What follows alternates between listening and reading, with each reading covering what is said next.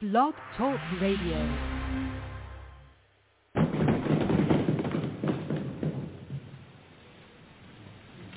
President recognizes Mr. Adams of Massachusetts.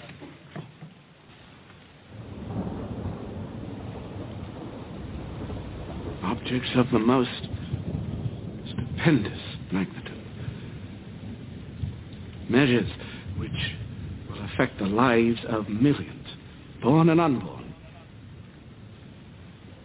are now before us.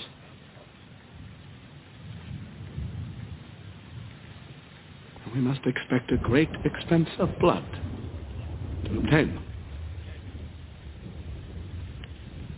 But we must always remember that a free constitution of civil government cannot be purchased at too dear a rate, as there is nothing on this side of Jerusalem of greater importance to mankind.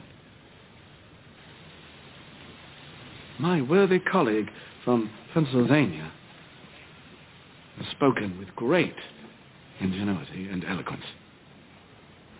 He has given you a grim prognostication of our national future, but where he foresees apocalypse, I see hope. I see a new nation ready to take its place in the world. Not an empire, but a republic. And a republic of laws, not men. Gentlemen, we are in the very midst of revolution. The most complete, unexpected, and remarkable of any in the history of the world. How few of the human race have ever had an opportunity of choosing a system of government for themselves and their children. I am not without apprehensions, gentlemen.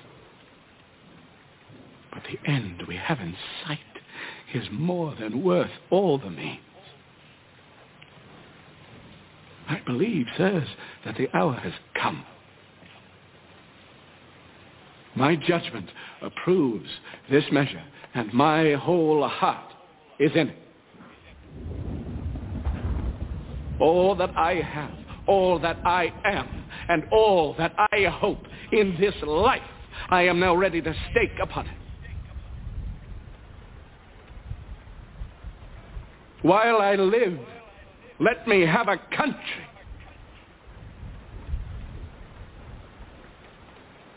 A free country.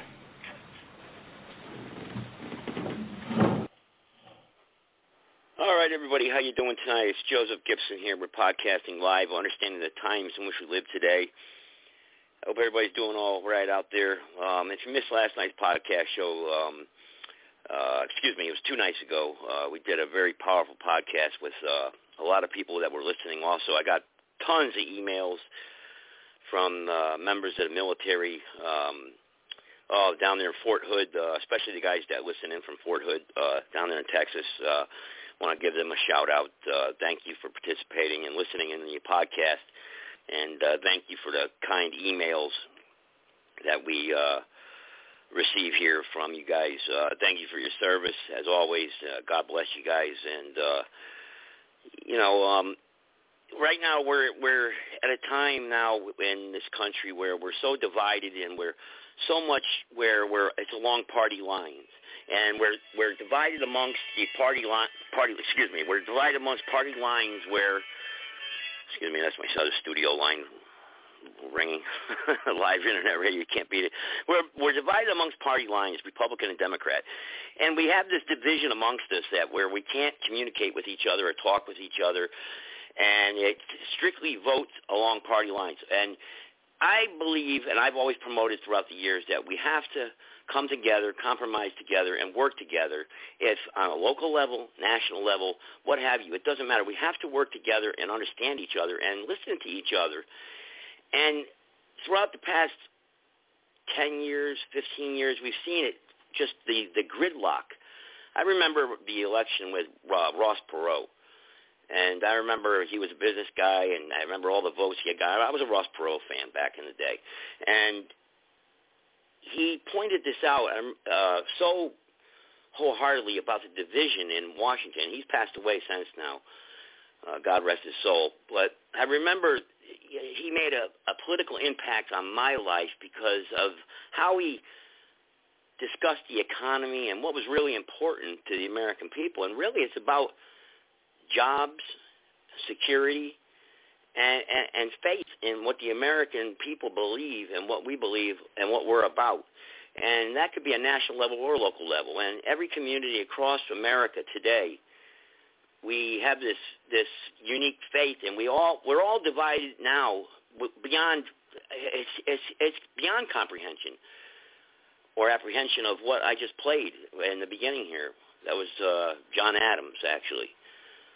You know, and we can't talk with each other anymore. We can't discuss issues with each other without getting into arguments or without being angry with each other. And that's a shame, because that's not what America was about when it was formed.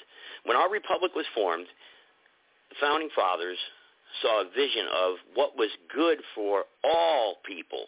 Now, we know we had our problems. We had slavery. We know the sins of the past of what we had and the times in which we lived back then.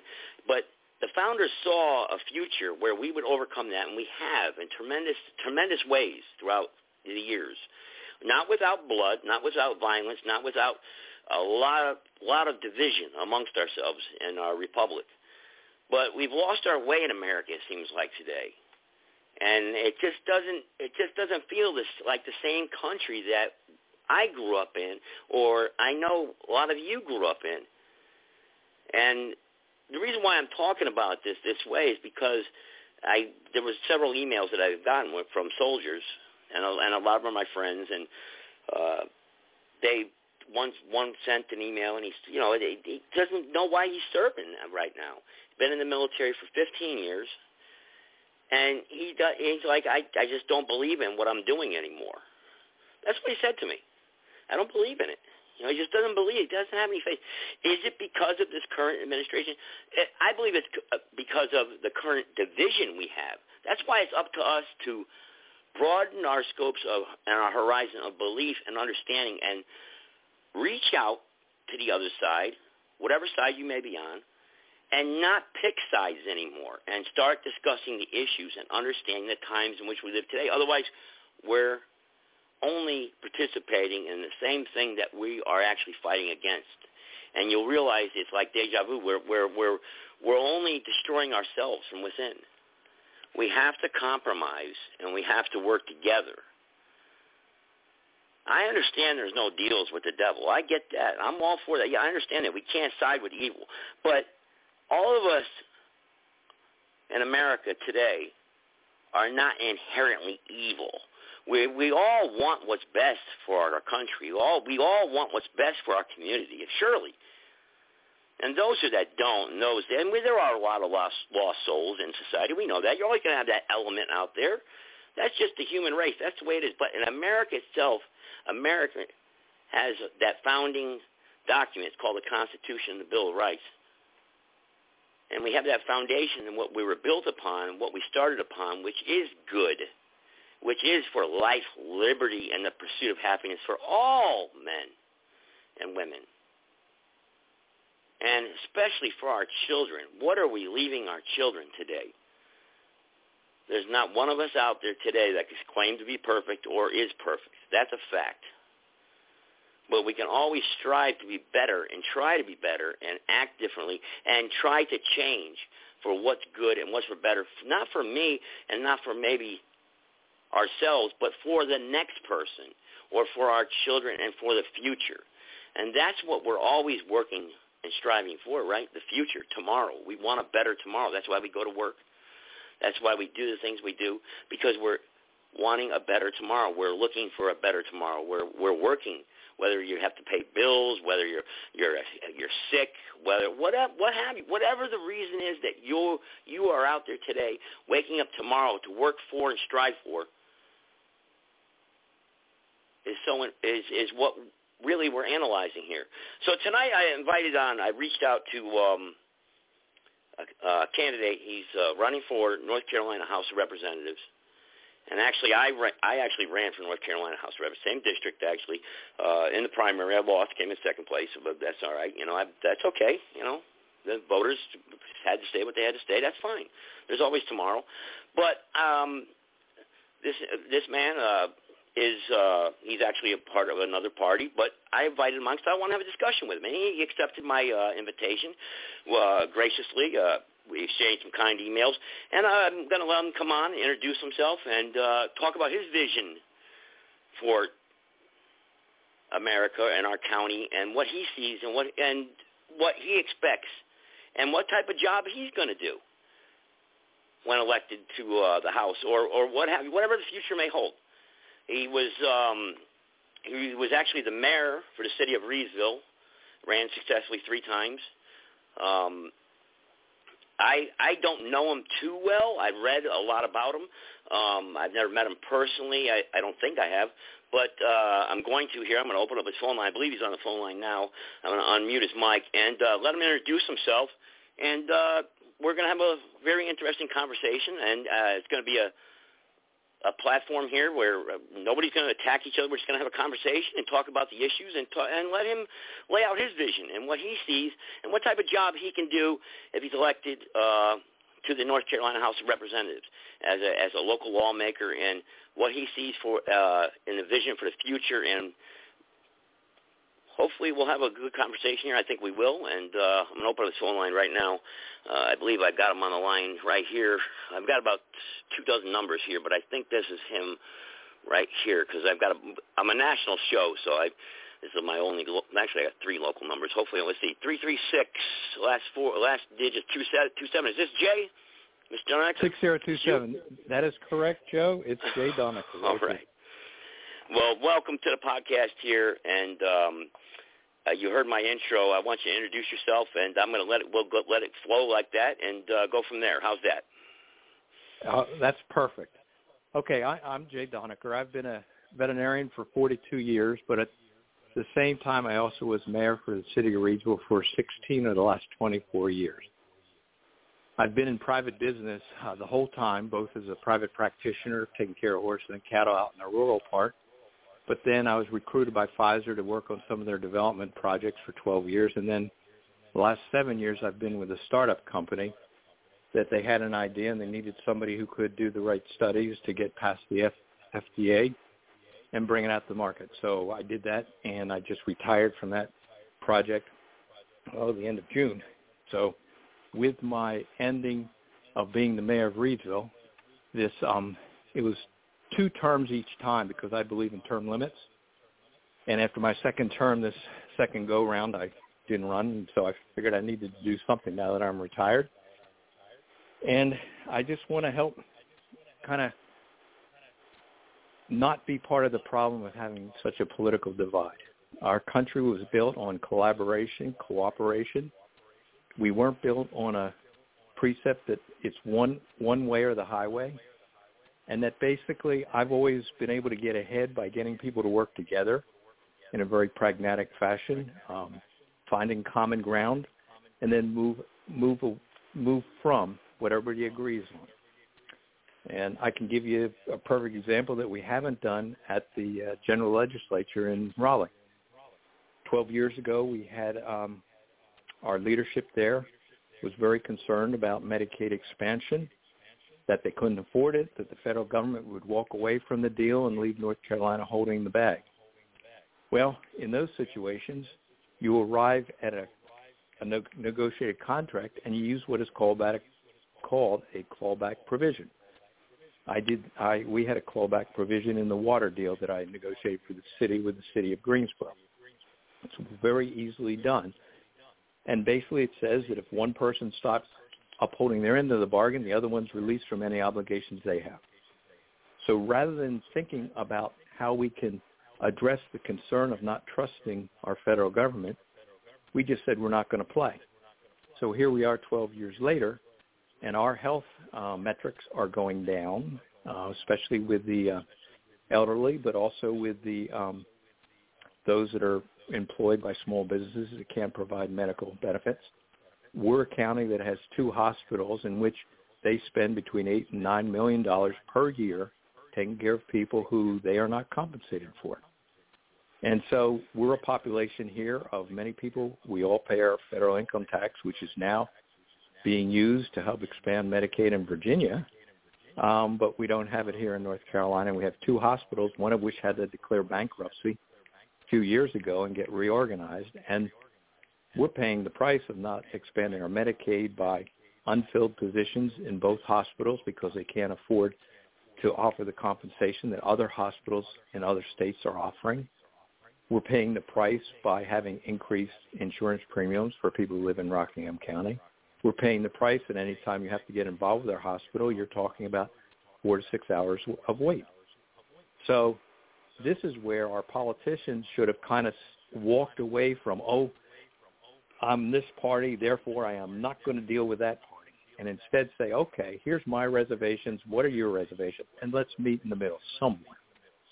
And hopefully that's going to happen this next year. Hopefully if I get elected, I'll certainly be one that will deal with whoever it takes so that we do have a Medicaid expansion that will address our needs in our county, but also one that we can live with financially as well as philosophically. Mr. Dunnacker, let me ask you a question. I've had several people here who are listening now from Rockingham County, actually, and they are nurses, actually, and they're troubled by what's going on now with the division in the state legislature and what's going on. You said Medicaid expansion and whatnot. And I was asked that question actually by Bill O'Neill when I was running in the primary. He said, what's your position on Medicaid expansion? How do you feel about that? What do you foresee as far as Medicaid goes, or expansion of Medicaid in the state of North Carolina? And can you rally your fellow Democrats or even Republicans together so that we can, like you just said, address the problems that we're having in North Carolina? And you just said one hospital declared bankruptcy. How do we fix this? And do you have any ideas or solutions off the top of your head, not with getting in, your entire plan or what you see, or what's your vision on how you can rally people together in the party, in both parties, to cross party lines and see it your way? Well, I think the first step would be if I would be elected as a representative from the same county where our Senate Pro Tem is based, Phil Berger, who's in the Senate, who has come out recently as being going to consider Medicaid expansion. I think that would send a very large message that, okay, we've got Phil Berger here, the Senate Pro Tem leader, saying, okay, we need to look at this hard. Now we need somebody in the legislature from Rockingham County, too, and say, yes, we need to do this in our legislature. Right now in our House, they're saying, we'll study it. Well, I've read enough of the Charlie Brown cartoons with Lucy and the football that doesn't cut the mustard. That's right. Basically, we need to do this. Now, there are a number of models out there in different states about how Medicaid was expanded. Rather than us try to reinvent the wheel, we need to look at the state that matches or is close to North Carolina, its demographics, and its budget, and see what has worked for states of that size. And then we should just implement it. We don't need to reinvent it. We don't need to say, well, we got to do this for that. Let's just put it out there that we need Medicaid expansion, and I'm sure there is a model in another state that would fit what we're doing here in North Carolina. That's an awesome response to my question, actually. But do you see? I mean, you were the mayor of Reedsville, so you ran 3 successful terms as mayor. Actually, City of Reedsville. 4. Okay, I'm sorry. I was going by your Lincoln page there. Yeah. Sorry about that. But that's okay.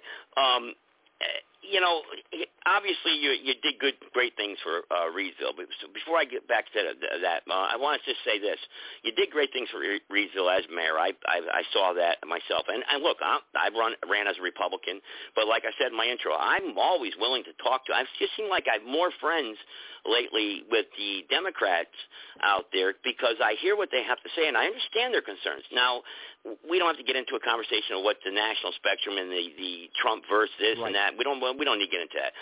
But locally, I just feel like that the Democrats in Rockingham County, they are more in tune with a lot of what the Republicans have to say, and the Republicans are too, but I feel the Republicans who has going to their meetings, and I'm going to say this openly right now, they're not open to reaching that hand across the aisle. I've seen that at the meetings, and it's like we have to, because we have to work together. And you, as being the mayor of Reedsville, for when you did great things for Reedsville. You were a great mayor, I thought. What was your greatest accomplishment as mayor, you think? Or can you give me a couple of them, maybe? Okay. The first one was, I'd throw right up there, is negotiating the water deal with Greensboro 20 years ago so that we have netted $1 million of income every year during that 20 years. And we revisit the contract every 5 years. The reason that's so large is, one, a city our size having $1 million each year is huge. Also, it was negotiated because many people said, oh, no, we can't do them. They're a bigger entity. Judges will always side with them if they want to take all our water out of Lake Reedsville. We negotiated a deal that we actually had a provision in it that says that if it gets to a certain level in the lake, tap gets turned off. We're the only community at that time that was able to negotiate that. That's where I listened to the citizens who came out one night and said, oh, gosh, we can't do this. We're going to get taken advantage of. Doc, don't do it. And I basically, with a couple other members of council, said, look, we have a contractual position that will stand up in court. Give us one chance. And here we are. So that's number one. Number two is we had the most unsafe public housing. We were actually number 2 in the state behind public housing in Durham for safety. And I basically worked with a number of law enforcement agencies as well as a number of nonprofits so that we actually got rid of the people who should not be there, kept the people who should, in a very kind way, renovated the place around the people who were supposed to still be there so they weren't kicked out while we renovated the whole place. It's now called Marcellus Place. And it took a lot of maneuvering to get the law enforcement community on board. They knew it was a public safety issue. But we didn't ask the public safety people to do the social, what I call the social side of it. We used, it was Project Homestead that came in and in a very empathetic fashion was able to move people out of apartments that were just atrocious into ones that were semi-atrocious so we could fix up the first one so that he could move back in. But again, that's the second one. Third one is we have a regional senior center here, and that was negotiated with the Department of Agriculture, with our county managers, our county manager, and also the Department of Commerce, because it was very important to have a regional senior center here. So that, and then wow. I guess the fourth one is we did a second industrial park because with American leaving, they took a lot of jobs and a lot of tax base. So 20 years ago, we recruited an Israeli company to come here, and they've been here ever since. And since then, we now have a Japanese company, an Italian company, an Australian company, and of course, the United States. Yeah, I didn't even know that. I didn't do this myself. I had to negotiate with primarily Republican-led county commissioners, the Department of Commerce with Governor McCrory, who was Republican, and then we had an administration that was Democrat. And we worked with whomever, because it wasn't about a party scoring points. It was about, let's just get the job done. What do we have to do? Because with American leaving, they took 25% of our tax base, and a lot of high-paying jobs went with them, and we had to replace them. So I like what you just said right there. Yeah, that's awesome what you just said, and that's why I like you so much, is because you're able to talk and reach across party lines. And really the two parties, I feel they're both broken nationally. But like I said, I don't want to get into a national thing except for one subject. I know you just did a recent town hall meeting, the fentanyl crisis in Rockingham County and across the country. Tell me something. Just go ahead. I'll let you. I'm not even going to ask a specific question because it's so loaded. Just talk about that real quick. Well, Rockingham County is one of the 10 worst affected counties in the whole state of North Carolina based on per capita. We have a real issue here. But it sounds like you and I are from the same generation. We had a Quaalude problem many years ago, and that was only nipped in the bud when we stopped the production of the product so that it was only prescribed appropriately. So what does that mean for us here with fentanyl? Number one, we got to make sure that there's no more Chinese-made fentanyl coming in. I don't care how it has to be done, but we got to stop it coming in. Number two, and the physicians have got to stop prescribing some of these opioid post-surgically, thinking that people aren't going to get hooked on it. And number three, Amen. the company that has made it in the United States, that has made billions, they have got to pay the piper for all this damage that they've helped facilitate by marketing their product, in my opinion, in a very misleading way.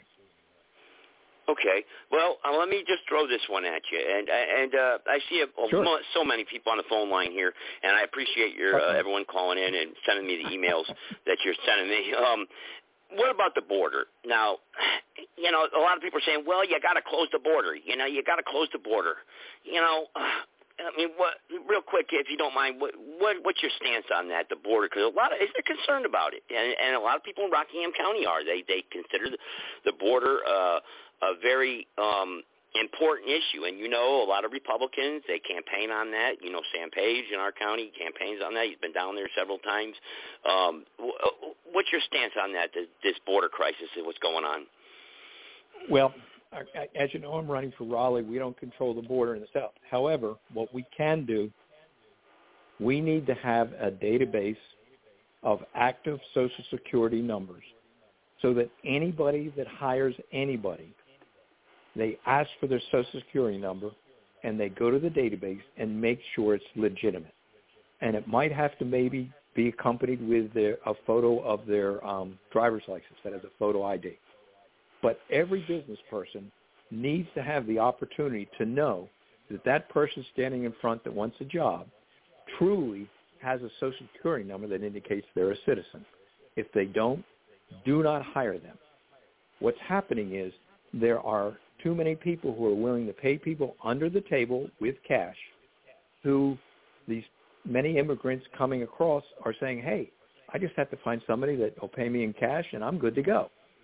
And to me, we have too many people in the United States that need to be paid and hired. And like, for instance, if you have a painting contractor, I've heard of a number of painting contractors that are able to get contracts because they undercut legitimate painters who have American citizens painting for them. And that business that is paying under the table for people who aren't citizens of the United States, they're the ones that should be identified as not doing the patriotic thing of hiring Americans, pure and simple. Wow. So, it's about that's awesome. Concentration.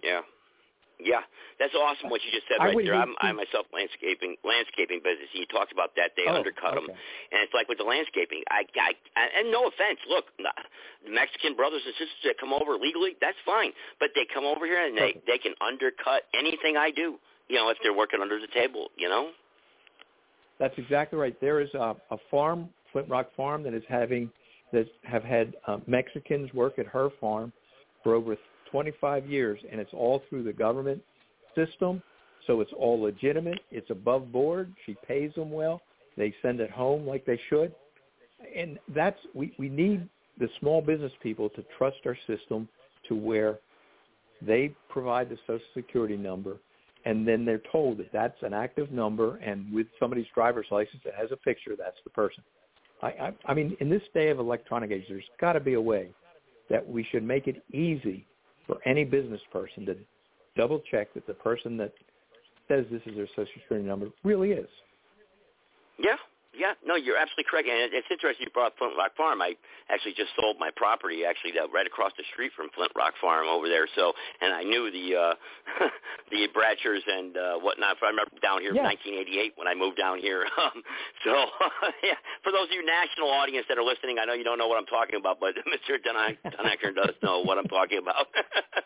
So, It's changed so much, Rockingham County, and that's where I'm going to come up with now, where something that I'm very concerned about in Rockingham County that I'm going to let you know right now that as since you're running for NC House, that concerns a lot of residents that where I am, boots on the ground here in this area, that's concerning a lot of people is they're tearing down the woods and the land development here everywhere on Rockingham County. In my area where I live, and over by that area of 158, and the wildlife, there's no place for the wildlife to go. The traffic up and down the 158 area is becoming congested, and people are becoming frustrated because a lot of people have located here or who have grown up here, have been born here throughout the years, are becoming frustrated, and they're like, we don't like this. What's going on with that?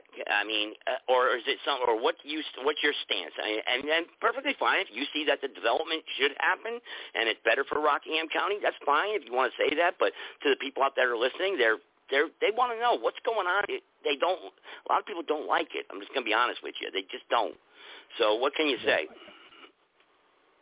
In a nutshell, I don't like uncontrolled growth. I worked for 14 years running the roads, taking care of horses and cattle all throughout the county. We have a rural, my word, ambiance that is unique, and we're losing it, just like you described. We're losing it because we're allowing developments to occur too far away from the cities that have the infrastructure. Rockingham County has clay soil, and that causes anybody building a house to have a significant amount of ground so the water will perk so they can have their septic system. We should not facilitate unnecessary growth by putting water lines in or sewer lines. They should be, if somebody wants to have city amenities, they need to be closer to the city. We have a problem with some developments occurring here in which they have these packaged sewage plants. So it allows them to kind of have a city look and feel. But in actual fact, that package plant is not going to successfully handle the sewage for an extended period of time. Plus, their property values is going to make the farmer's property value go up in time. So what do the farmers have to do? They got to harvest the wood to help pay their property taxes. They have to sell a little piece of their property to kind of make sure they have a cash flow for their farm, because these farms were built around having a tobacco allotment, before that was taken away 20 years ago. Yes. So we need to determine a way that farmers can continue to grow soybeans and have cow-calf operations that are relatively small compared to ones in the Midwest and the West, in which somehow they either there's a program that allows 10 to 15 acre tracts where they put in solar panels in a back part of a farm, so that they can provide the electricity through the panels and have a source of income, but which the rest of the farm then can continue to being a farm.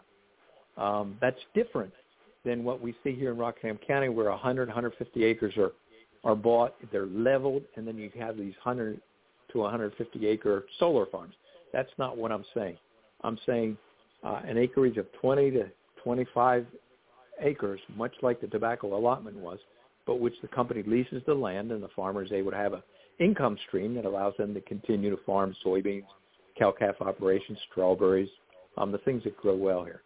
That is something that I think we need to look real hard at. But it starts with our county commissioners, that when it comes to planning and zoning, that if somebody wants to live with city amenities, they actually need to be closer to the city or be willing to handle it completely themselves.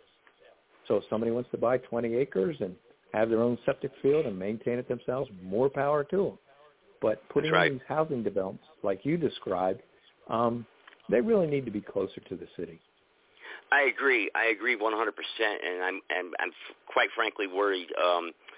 Over here at the Friddle Road, Red Oak Drive area off 220, where they just built those two, one of them, I think is the plant. Yeah.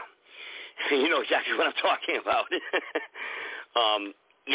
got it all zoned out, and they're already begun off of 65 there. tearing down the woods, and I was actually driving with one of my employees, and we were going down 158. We drove by the old tobacco outlet there on 158 and Church Street Extension, and they got all the woods there torn down. Then we went up 65, and right near my area here off 65, they're tearing it down. And now by the highway, 220, they're talking about building an entrance from 220, and they're tearing down. They already got it zoned off and marked off, and they're going to tear down all the wooded areas here. And just about a month and a half ago, we got 2 black bears. One got run over, and then another one, they got it on social media. Black bear running across 220, and that's what we're worried about. All the wildlife, no place to go. Our area here is just, our natural landscape is being destroyed, and they're talking about building apartments here. We don't want apartments, and I'm talking right now. I got 75 residents here that are listening right now in this area that are like, hey, we don't like this, we don't want this. What can we do to stop this, or go through the proper channels to say, hey, because public hearings were saying, they said we called the county, or they said they're calling the county, and the hearings were conducted, but then no notices were put up. As you being a representative or potential elected representative of our county, is this something you want to see continue, or are you going to try to stop this, or look into this? Well, I'm going to have to say this. Number one, I don't like seeing it to continue. Number two, though, I don't believe the answer is in Raleigh. I don't want Raleigh ever to come and tell Rockingham County what they need to do with their land. What needs to happen is to work through our county government and the planning and zoning. If I'm not mistaken, there might actually be a vacancy on our planning and zoning for the county. And we need people on the planning and zoning that will vote against this.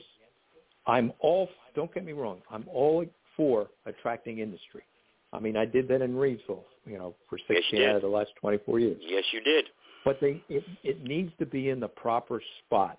It needs to be where water and sewer is easily accessible. And that city stuff, what is happening on the western side, I think is terrible, because they're running a water line down. Well, next thing you know, there's going to be a sewer line coming down. The minute there's a sewer line, now all of a sudden you're going to be able to subdivide all the property along there, because perking isn't going to be an issue, because you'll be able to hook up to the sewer line. That one of the ways that they could address it is if the town of Madison, or I think the Madison's the one who's providing water, maybe Mandan, I'm not sure which, if they would require any entity that wants to use their water and sewer has to be annexed into their city, so that individual is not just paying county taxes for this infrastructure, they're also paying the city that's providing it. That's what we require here in Reedsville. And we've lost some businesses because they said, oh, you're going to make us pay county and city. And it's kind of like, no offense, you get what you pay for. There's a water line that goes out 158 that we were told, oh, if we put the water line here, if they build it, they'll come. Yeah, and look what we have there. And the funny thing is, they still aren't using as much water as what that water line was built for, because if you go on Church Street across 158, there's a fire hydrant that periodically you're going to see water just spewing out of it. And in the spewing out of it, because there's not enough water being used along the pipe, and it's becoming stagnant. So the bottom line is, short answer is, one, I don't like it going on. Two, it's a problem that our county planning and zoning is going to have to tackle along with our commissioners. That's right. That's right. That's a great answer. That's an awesome answer. A lot of people are giving me a thumbs up on that right now. That's great, and they like what you're saying on that issue. Because you look, for instance, a lot of people are saying, the mall down there and down. But I got one of my co-hosts here. I'm going to bring him on. He's from the state of Colorado. I don't want to get too much into national issues here, but the Reedsville area, the downtown issue with the strip mall down there that's been vacant for a very long time. And you were mayor, obviously, during this time period also, where you saw Kmart exit, obviously, Turner Drive, that area I'm talking about. is there anything that you have in the future that maybe you see any business coming in, or what you can do to entice businesses to fill the empty buildings there, or it's obviously an empty lot right now that's becoming overgrown, and there's only Belks in there right now, I think, and maybe one other business. That's right. Yeah, I mean, do you have any ideas for that, or anything to entice people to come in there and invest, or do you see anything for the future there? At the moment, with the current owner, which we've been dealing with for 20 years, I don't see any future there. It's an eyesore. Okay. The person who owns it has a number of malls, and my understanding is he allows this one as a lost cause so that he can use it as a tax deduction on his tax return.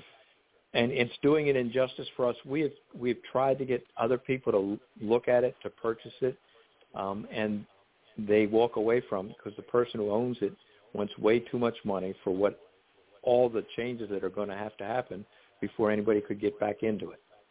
It's an eyesore. It's an embarrassment. Yeah. But it hurts. A lot of people in the community, it hurts them. The people in the community, they've been shopping there for years, and they saw the businesses just dwindle away and fade away. And you're right, it's not just an eyesore. It's you drive by it, and it's like there's nothing there, and it's like, what a waste. You look at all that space, and we were just talking about development here, and we're tearing down woods, beautiful natural areas, when we can invest over there and put these, Right, but I have to say this. There are two other businesses there that are great. Bob Adams Florist is there, and they're fantastic, and so is Schrader Shoes. And and God bless them that they're still there. The current landlord, it's amazing when it rains hard, all the leaks. We have had fire marshals go in there. We've had code enforcement go in there just to look to see what we can do. And unfortunately, a private-owned entity, there's only so much that a government entity can do. Yeah, that's true. You're right. And control. And I'm going to bring on my co-host here real quick. I don't know how much time you can spend with me here, but it's a great conversation thus far. And by all means, like I said, we have quite a national following here. I'm going to bring on my friend here from Colorado. Welcome. Do you have anything you want to say here, Jim from Colorado? Yes. I really appreciate you coming on the show tonight. It's refreshing to hear a man that seems to have a strong moral compass and common sense, and brave man, especially with your background, to come on and to face the public one-on-one. So I commend you.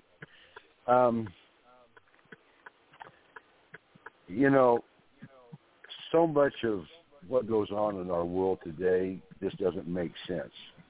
And I know that you understand that maybe more than most because of your past positions and interactions with the different adhesion contracts and so on and so forth that we're all entangled in, even at the municipal and county levels. And, I could bring up a number of subjects that would interest the people, but I'm trying to keep it simple because I'm not here to hang you out. Sure. A good example would be the quandary that our local law enforcement find themselves in when it comes to illegal immigration, which is part of that fentanyl concern. And ICE doesn't want them. Nobody wants them. I'm 70 years old, and I remember when there was vagrancy laws on the books, and the local people can't afford to incarcerate them and keep them. And I give Abbott kudos for sending the problems onto the people that created them. But here there's a moral dilemma of common sense of what's right and wrong, and actually, what's really understood as common sense in our life and in our law form, but yet you find yourself in that moral dilemma that you got to make a decision as to whether to punt or to accept responsibility. So where do you stand on that, sir? Well, that's a heck of a question. All I can say is I kind of look at the immigrant problem much like the problem that we have with cocaine here in the United States. There is a market here for the drugs. That's why they're like magnets coming into the United States, and there's a market for illegal immigrants to be hired here. Until we accept the responsibility that we're only going to hire people who are American citizens or those on proper work visas, this is going to continue. I guess I'm throwing it back on. It's the responsibility of everybody to do their own little part. Start with not paying people under the table cash. You heard me say that before. But, I mean, it's the same thing with the drug trade. If we did not have a market here to have all the drugs shipped in here, they wouldn't be coming. And so there's a certain level of responsibility that every citizen has to bear. That's right. I agree. And maybe if we took away their labor force by enforcing the laws, then they wouldn't have a labor force. But then the kickback on that is we wouldn't have the tax base from them, and you'd have those vacant buildings Joe was talking about. But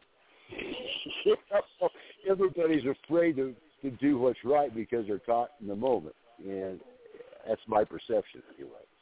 But, no, I agree with you. Everybody is caught in the moment, and I think that neither of these problems are going to get solved overnight. But I think that we can incrementally just start somewhere.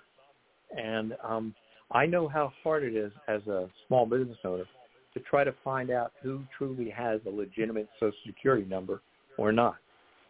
And if it's going to be too hard for a small businessman or woman to find out about it, nobody's going to try to find out. And so I think that's where it's up to our government to have a system, electronic, that a person can very easily determine pretty quickly is this a legitimate number or not. That's right. That's right. And I know I've got some people here who run the healthcare. Some people came on late from Rockingham County. I know some people actually from the 158 area that I know are on. If they have any questions pertaining to the healthcare, one of the hospitals in bankruptcy. I think you've mentioned that. That you have to address. But I want to give you. I promised you a free and open platform. If elected, or what makes you better for the choice for the people out there that are listening? And I'm not going to be totally honest with you. Most of the people that listen to my podcast, and a lot of people that listen, are from the conservative side, conservative base. But with that being said, you, Mr. Dunnecker, NC House of Representatives, lawmaker in North Carolina, what makes you a better fit for that position now in this time period in your life, where you are in your life? What's your vision, and what's your first order of business when elected to the House? My first order of business is to get along with people. I've been in business my entire career. You do not become successful in business by saying, you buy my product because I told you to. You get successful in business because you know the market, you create something that the market wants, and you flex and work with people to get it out there. That has been my life. And I would like to bring that down to the legislature. I'm not going to change the legislature. However, if enough people are elected like me who said, I'm down there to solve problems and not stand on a stump and talk political rhetoric, that's the first step. What I want to do is, and people told me, Jay, they don't get it when you say this, but I'm going to say it. I want to lead from the middle. And what I mean by that is I don't want to be far right. I don't want to be far left. I want to be in the middle, because the vast majority of people are like you and I. We're moderates. It's the old bell-shaped curve. I want to represent the 70% in the middle, not the 15% on either fringe. And I can do that. I have done it. When I was mayor, and when I filed to run this go-round, I had to say that I was a Democrat. And a lot of people said, Doc, I didn't know you were even what party you were. Because when I was mayor, they couldn't tell. Wow. It's about solving issues. Now, one of the things I would grew up, my father used to say, it's a smart person who knows what they don't know. There is a lot that I don't know.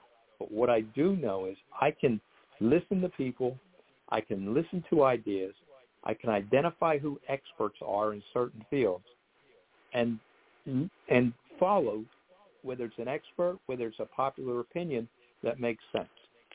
And that's all I'm going to bring. I'll be transparent. My number's in the phone book. People can call me up. That's what I did.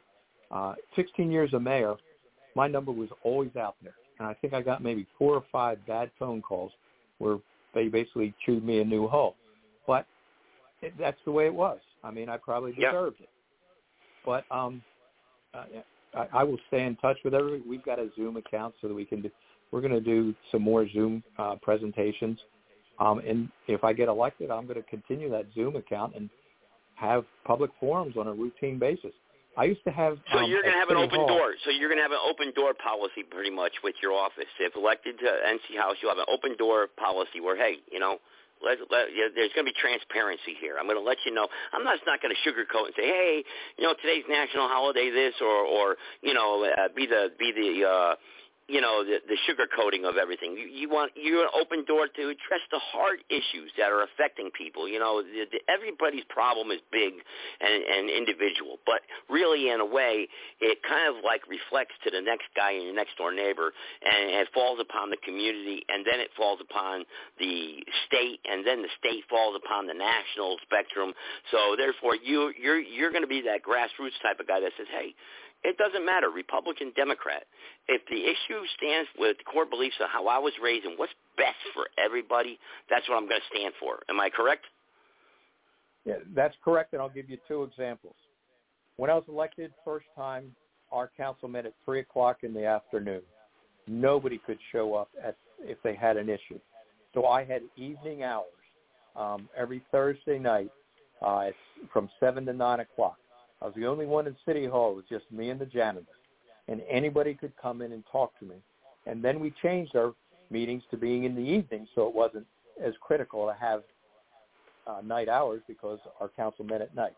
That's number 1. Number 2 is just the other day, somebody was having a hard time getting in touch with Senator Burr's staff. They had gone through their local Republican Party representatives and didn't get anywhere. I just sent an email to the staff at Senator Burr's office because I'd worked with them over 20 years. And their staff, they don't ask, oh, are you a Democrat? Oh, I'll help you, or no, I won't help you. Yeah, and exactly. They responded within 24 hours and actually told that person exactly what they needed to do. That's what good politics are. Once you get elected, in a lot of ways, it should not matter what party you are if you're solving problems for the citizens. That's right. Amen to that. Wow, that's great. That's great words. The real quick, just on a local issue also, the late Jerry Carter, he passed away. He was NC House 65. He's a friend of mine, actually. That's why I bring his name up. I went to his church, First Baptist Church there, and, he was a great guy. He passed away. And now the seat, I know Reese Pirtle, he holds the seat now. He's an incumbent, and you're running against him. And I'm not going to get into that. Vice versa, I don't do that. I don't believe in bashing anybody or talking about anybody behind their back. But the seat being as it may, in remembrance of what, like I said, I love Jerry. He was a great guy, and he stood for a lot of issues, and he was very openly spoken about a lot of issues. And a lot of people are asking me these issues now. That you're running as a Democrat, but again, where do you stand on, for instance, it's a very hard issue, a very important issue, the abortion issue. What people are asking me, this is a make or break type of question. I understand that, but where do you stand on the abortion issue? Well, that's where the libertarian in me comes out. There's a privacy issue here. As far as I'm concerned, women should have as much privacy about their medical conditions as men, period. Okay. All right. That shouldn't be made out in the open. Okay. I like that. It's a privacy issue because you start opening the door on restricting privacy, and then you start opening the door on how you're going to enforce it. What societies – I do think we have too many children that are being born that are unwanted right now. I do believe we have enough churches in North Carolina that we should make a concerted effort to take care of these 10,000 unwanted children now and find them homes, that in the future, if people truly want to try to restrict the ability of a woman in late-term pregnancy to have an abortion, that it's not going to be, it will be safe for the woman to have it and the caregiver, that we should have avenues for that child to be taken care of. And I'm not saying the government should step up to the plate to take care of those children. What I'm saying is there should be a public-private collaboration, but I would love to have a model created or shown to work in which our churches may start adopting these unwanted children at a young age with parents that truly love them. I'm on the Board of Health for Rockingham County, and we have a bunch of children that are unwanted, that are in foster care, that would love to have parents. And I just That's wish a shame. that there was a That's way. a shame. That touches me right there. I have to interrupt you. That touches me right there. No, You're no, absolutely that's right. I call out that, it's terrible. That's terrible. There's no reason why there should be any child in Rockingham County or in the state of North Carolina or in America that is unwanted. That's a shame. But go ahead, Mr. Dunacker. No. I was on a roll, and you stopped me at just the right time. I'm sorry. I'm sorry. Go ahead. Continue on, please. I'm sorry. It's just it's an emotional topic, though. It is. It is, and like I said in the beginning, it's a make you or break you type of question, But go ahead. It is, and I don't want anybody to think that there's any simple solution. I abhor gratuitous abortion, but as a veterinarian, I know that I've dealt with a number of reproductive problems, again, in animals, in which Mother Nature has a say in it. And I would hate for a woman or a physician to have to defend what was necessary for the health of the woman or all the myriad of issues that are brought to the table. But it all comes under privacy.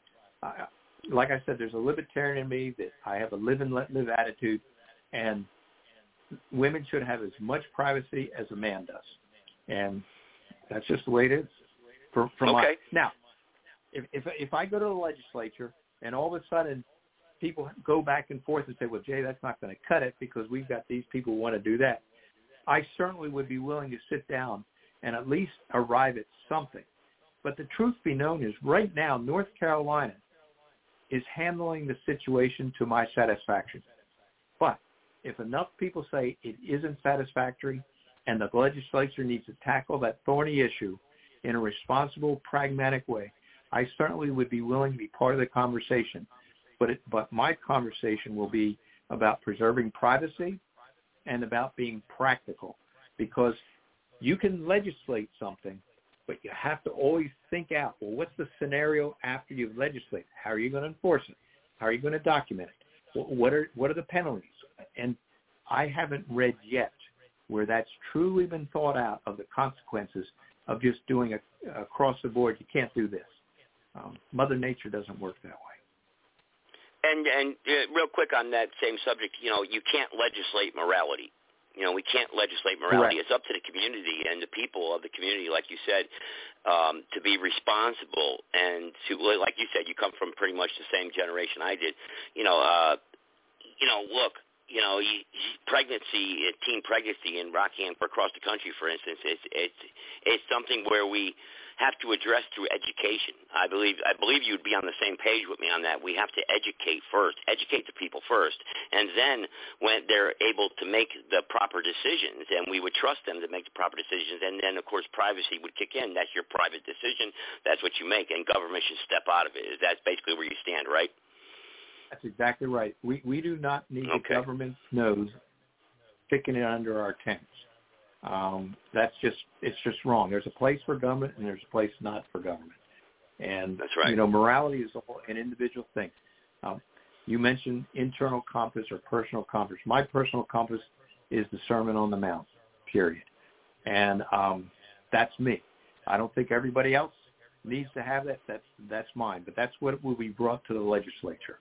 And again, you can't legislate. You can't tell people how they need to worship. You can't tell people how they need to be moral or not.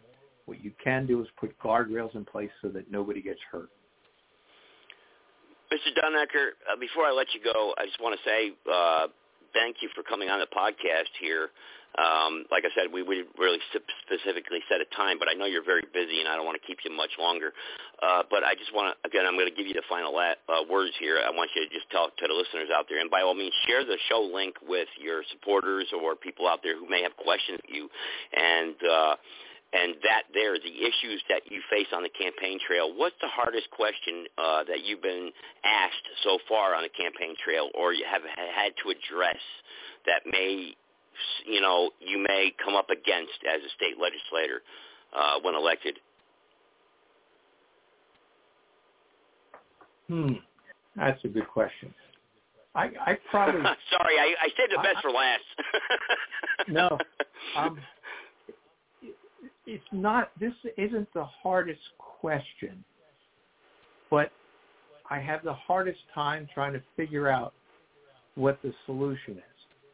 And that is our law enforcement, we know that those who are in law enforcement, their average lifespan is about 10 years shorter than the average lifespan for people in North Carolina. And wow. We need to do something so that that's not the case. Our law enforcement's under a lot of pressure, a lot of stress. When I was stopped for speeding when I was a kid, I'd lean over, reach in the glove box, get my registration, and hand it to the officer. You can't do that anymore. No. Because the officer doesn't know what's going to happen. So I think the toughest question is, what can we do to help? And my opinion is, I would like to see our law enforcement in North Carolina be allowed to retire after 25 years rather than have to do it for 30. You start getting in your great. late 40s. That's awesome. Wow. That's awesome. That's a great idea. Well, of course, it will cost money, but I think we owe it to our law enforcement community because when they start getting to be about 50, 55, we shouldn't make them have to stick out that final 5 years because I think it's just so hard. And I'm very much believe, I know that at one point our General Assembly has discussed it a year or so ago, and a couple entities came out against it. But after thinking long and hard about it, we've got to set aside the concerns about money in this situation, and we need to address it. And when I say that's set awesome. aside, wow, we need to prioritize our budget so that we can address the need to allow our law enforcement officers to retire after 25 years. Because they're still going to have to work another 20. But we shouldn't have to make them work in such a stressful part, or stressful pursuit. 25 years should be more than enough. Wow, that's great. And proposing that as a state legislator would be awesome. And you get a lot of people here that are sending me comments that they like that idea. And 30 years, you're right, is a long time. And when you get to that age 50, 55, 60, you get to that last 5 years, you're like, hey. But, 20, it would cost money. Yeah. Go ahead. It would, but you know what? They deserve it. But anyway, I appreciate you letting me come on your show. Yeah. I am more than happy to come back. My message is I want to represent from the middle. I want to be accused of being a moderate. I want to be accused of collaborating and cooperating. I don't want to want somebody to think that, he has this opinion and it's going to be his way or the highway. No. I will work with whoever it takes so that we do something on some of these issues. That's awesome. Mr. Dunacher, I want to thank you for joining me tonight on my podcast. And by all means, take this link to the show, and it'll be on iHeartRadio. And we got a large national audience. I know that. And there were some questions that may be unanswered, but that's fine. If we can't answer all the questions for everybody, I understand that. But this is a man right here that stands in the middle. He's not along just party lines. And I would say right now, I support you, and good luck to you. And thank you for coming on the podcast show tonight. Thank you so much. You bet, and thank you for including me. I really appreciate you giving me the opportunity. Awesome. Thank you so much. Jay Dunacher, Reedsville, North Carolina, running for North Carolina House of Representatives, District 65. And everybody locally, you heard it. Go back and listen to it in the archive. Download it. Download the show. I'm going to go to commercial. Jay, thank you so much. I'm going to go ahead and you can go ahead and hang up now if you want to and disconnect you. But I'm going to play a commercial, and then we'll carry on with the national broadcast. Thank you. God bless everybody. That was Jay Dunacher, Reedsville, North Carolina. Thank you, everybody. Thank you. Bye.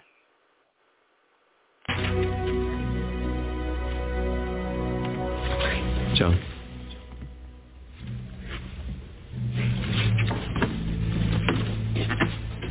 Here, you earned this.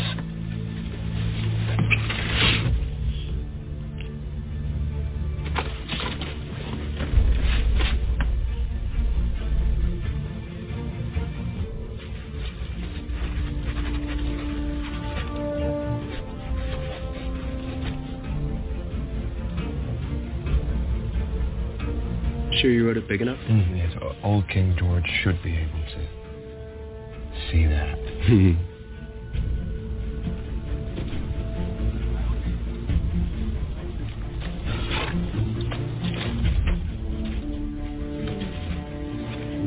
When in the course of human events it becomes necessary for one people to dissolve the political bands which have connected them with another, a decent respect requires that they declare the causes which impel them to the separation. We hold these truths to be self-evident, that all men are created equal, that they are endowed by their Creator with certain unalienable rights, and among these are life, liberty, and the pursuit of happiness. To secure these rights, governments are instituted among men, deriving their just powers from the consent of the governed. And whenever any form of government becomes destructive of these ends, it is the right of the people to alter or to abolish it and to establish new government.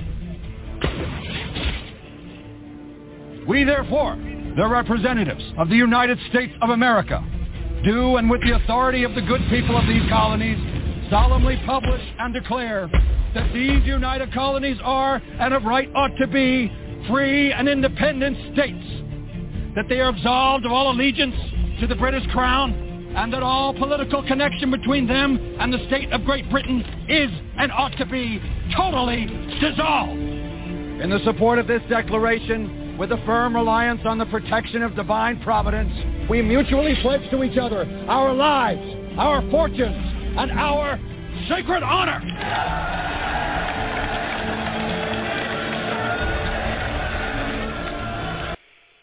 All right, everybody, Joseph Gibson podcast here, Understanding the Times in which we live today. All right, that was the last guest there. I'm going to bring back on Jim here. Maybe we'll have a conversation here, bringing about this is a international show. And really, local candidates for local districts and whatnot, they can really achieve national status or stardom by, participating. And Jay Dunacher did that, and he was so kind to take my invitation. I didn't have to hound him or get him on the podcast. He responded directly back to me. He said, "Thank you, Joe. Thank you for being upfront and honest." And this is a guy who was mayor of my city that I live in, Joseph Gibson area. Obviously, you must know who I am, and I actually would have been running against him if I would have won the primary.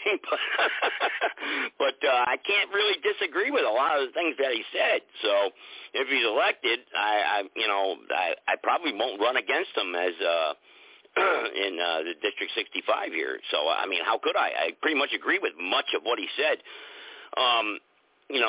My sights are on the horizon. I pretty much am more or less, because a lot of people are asking me, what do you think about that, Joe? Well, I'm more or less a national, the national spectrum and this country itself. But I always believe that you have to start someplace, and you start at the local level, and that's why I started where I did as far as politics. But it's good to have friends like that, and it's good to have friends that you could talk to that are on the other side of the ball. I opened up, I'm a Republican, I'm a conservative, and this gentleman here is a Democrat. And he wasn't politically correct on all his responses and questions, and it was just a conversation. And I wasn't here to bash him or tear him down. The Democrats are crazy. I'm not here to do that. I'm here to have a conversation, talk to him. The guy is obviously, you got to understand, here in North Carolina, in the county I'm in, this is a country. We're a country folk here, and the North Carolina and whatnot. And a different type of breed across the cities and whatnot, but it's good to see a Democrat think along those lines. It really is. 323, I'll bring you on here. Go ahead. What do you got to say? Hello, Joe. This is Joe. How are you? Hey, how are you, Joe? How are you? I don't know if you were listening or not, but I had a Democrat for the who was the mayor of a city here in North Carolina for 3 successful terms, and now he's running for a state legislator in North Carolina, and I just had him on, and he was pretty, he's more or less of, hey, libertarian. That's what he said at the end, right? Everybody else that's on the phone line here tonight, he's pretty much a libertarian, and I think I still got Jim on. No check him. But go ahead, yeah, and you should have heard the question. I didn't. No, yeah, because I didn't hear anything. I just came in. I was surprised to see your show. I didn't know you had a show on Thursdays. So I said, oh, okay, let me call in. And I wanted to let you know that your last show that I was on was Sally and Sargent and the rest. I wanted to let you know you did a yeoman's job of moderating your friends and your colleagues there for the, for the New Republic. Well, thank you. Because it couldn't have been easy. It could not have been easy for you to interrupt them. It was hard. And say, because you've known I got them to be for honest, years. though. Like you said, I got to be honest. If I'm going to go out there and win the people, because I don't want to win just Republicans. I don't want to win just you libertarians. I don't want to win just the Democrats. I'm out there for the people of our country. There I want the people out there, and that's what it's about. It really is. That's right. So what I'm going to do, I'm going to listen to this podcast to find out how you did with the Democrat, because you said he turned, he was more or less libertarian at the end. But I wanted to let you know that the fact that you took it upon yourself that you these guys, and that you interrupted them to make sure that they would answer the questions in a way that the people, your listeners, your constituents, your future people would understand, that is something that I thought you should be commended for. Well, thank you. Thank you. I appreciate that. I actually got one of the gentlemen on right now that you went back and forth with, Jim from Colorado. He's on right now. I got him on the line right now. Actually, Jim, you still there? Yeah, good evening, Joe. Glad to have you join us tonight. Hello, Jim. How are you? I'm good. Joe, I was really impressed with that guy. I promised you in my text I'd be nice to him. And, I wanted to really ask him some real hard questions, but I didn't want to. Sometimes it's not fitting. Sometimes it's not fitting. He addressed the platform properly. But what did you think about the show that we did? You heard Joe here, and Joe tore me apart on another podcast about a month and a half ago. And I want to say something right now, with all due respect to my family out there that's listening. My father passed away actually. During it was like a day, and he was dying. He was actually dying the night we did that interview, and I was in a rush to travel up to Connecticut, but I promised I would do that show with you. So, and actually right after I got off the phone with you, I had my bags all packed and I hopped in the car, but I made sure, and this isn't just to puff myself up, but it's the truth, and I want to make sure, because I believe my obligations and keeping my word no matter what, and my dad he was asking for me, and I made sure I did that podcast before I left, actually, So it was very important. My dad was my best friend, so he's my best friend. I don't have anybody to call anymore during the day. It's rough. Yeah. It's hard. Well, we it talk really during is. the day once in a while, Joe, and my line's always open, bro.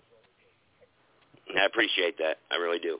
And Hey, yeah, he Joe. was my best friend, my dad. I got a job as a security officer real quick, and I'm like, after every shift I would call him, and it's like, I got nobody to call, at the end of the day. I leave. I'm like, yeah, this guy messed with me last night, and I was trying to do, you know what I mean? You know how you talk to your buddies, and you're like, yeah, you talk about the things that happen in your life. I got nobody to talk to now. He's gone, and he died. I held his hand. He died 4 hours after I up. At his house. He was in hospice in bed. And I held his hand, he died. He died 4 hours afterward. He was staring at me. Actually, when I looked up, when it went beep, and that was it, and he stopped breathing. He was staring at me, and he was smiling, but he was only 67 years old. And we had plans. We had so many plans together, to come down here, and and he was going to move his DVD business down here. He was actually one of the guys that applied at IBM back when the internet first started. He worked with Dr. Henry Lee from the O.J. Simpson case. He worked with him, and at Yale University, and he was one of the guys that helped start the internet that you guys see today. My dad, believe it or not, and he worked at Yale University, but IBM told my dad he was overqualified. This is a guy that went to the 8th grade, dropped out. 8th grade, dropped out. He was overqualified to work at IBM. And he's 67 years old. He was going to come here and live with me, and he was going to bring his DVD business down here. He cornered the market on classic cartoons and classic movies. He did the public domain stuff. He sold it to Amazon. Amazon Prime exists today. I'm going to say that right now, even though he never got the credit for it because of my dad. Amazon Prime, where you stream videos. My dad invented that, streaming videos. Right. Yeah. He never got the credit for it. He invented that, the streaming and the video. Yeah. It's a shame, but that's maybe something I'll fight. Maybe, I don't know. Who knows? I don't know. It's a big battle. Amazon, they're dirty, but he was my best friend. Buyers now. They want to qualify buyers. They are, in other words, it's the institution, the beginning of a social credit system. They want to qualify you to see if you can buy and spend your money with them now. And my dad was against all that. He wanted to make everything available to the streamers out there on the internet hey, if it's public domain, you got it. It's yours. You can have it. And he went that. He made that, and the loopholes that he's invented, the back doors of the internet and whatnot, that I'm totally oblivious to, he invented. If my dad was here right now, I'd be like, shut up, Joey, you're releasing too much information. Don't let them know that. They got to get it to themselves, But that night, Joe, that you vetted me, that's what I was going through. That, actually, and down in the back of my mind. But, that you had to go through that, Yeah. But I kept my promise, and you tore me apart though. This guy, he didn't really, Jim. This guy didn't let me off a hook for a second. He was like, man, if I answered the wrong question, I was off the. That's it. I'd be done. I can tell that about him. I can definitely tell that about him for sure. Yeah. Hey Joe, it wasn't quite. I got a chance. Hang on a second, Joe. You go first. What's up? Oh, okay. Yeah, Joe, what I first. said was it was going to. The vetting was going to be thorough, but it wasn't going to be obnoxious and nasty. Plus, Joe he wasn't trying to tap dance. So that was another thing, too. Okay? The reason why we had set up that particular type of vetting session was to show people how do you vet a candidate. Because a lot of times, candidates have about the same resumes as everybody else. They make the same promises as everybody else. So you've got to put them on the spot. But you do it in a way that will reveal to the people what's happening without trying to really, as Joe was saying, shred them. I wasn't trying to shred them. I was just trying to make sure that no candidate, Joe included or anybody else, because I've done this twice before, was going to just tap dance like Fauci. Rand Paul asked the question, and Fauci just runs with it. No. So that wasn't going to happen when I vet a candidate, and to let people know, how do you make sure that a candidate is going to keep his word within 1 week? You don't have to wait 6 years to find out the guy, watching. You don't have to find out 2 years. So that's what I was doing. But I didn't know you were under that kind of pressure, Joe. So, you handled yourself well. Yeah, it was very difficult, actually. It really was. It was hard, But I don't know how long. I posed that question to you guys. I don't know if you lost your dad or family members close to you. It's the first time I ever have. But how do you see yourself going on in the future? I mean, the person's gone, and you carry on day to day, but you never really come over it, do you? You never get over it. No. I mean, I just no, you don't. It's always with you. Yeah, you can't replace that. And it's irreplaceable. And so that's why it's important to build on the memories now. While you still got them. But, Hey, Joe. I got a friend named Mike on the line, and he's been hanging on for the whole hour, and in order to meet you. And Mike is a patriot and is very active in our arena, and so I'd like you to introduce you to Mike. And go ahead, Mike. Go ahead. We got the other Joe on here too, so that's great. Joe's got a great radio voice. Let me tell you, I need to get him as a campaign spokesman. That guy could do a commercial for me. You've got that domineering voice. I got the what? What kind of? It's a domineering voice that just like, hey, if you answer me wrong, I'm going to tear you apart. Well, you know? That's a compliment. Thanks. You better call me Montana and him Joe, because otherwise people are going to get confused. So just call me Montana. Yeah, I know they will. They will actually. But I know which Joe you want. Do you want him to meet, me or the other Joe? It'll be you. Well, the host Joe. But hello to both Joes. Hi Joe and hi Joe. And just a quick intro for myself. My name is Michael van Schijk. It's a Dutch name, van Schijk, but everybody knows me as Mike Singer because of a children's music book I wrote, Grand Staff and His Musical Friends. I'm the founder of thebigvirushoax.com and militiausa.org, which points and forwards to righteousarmy.com.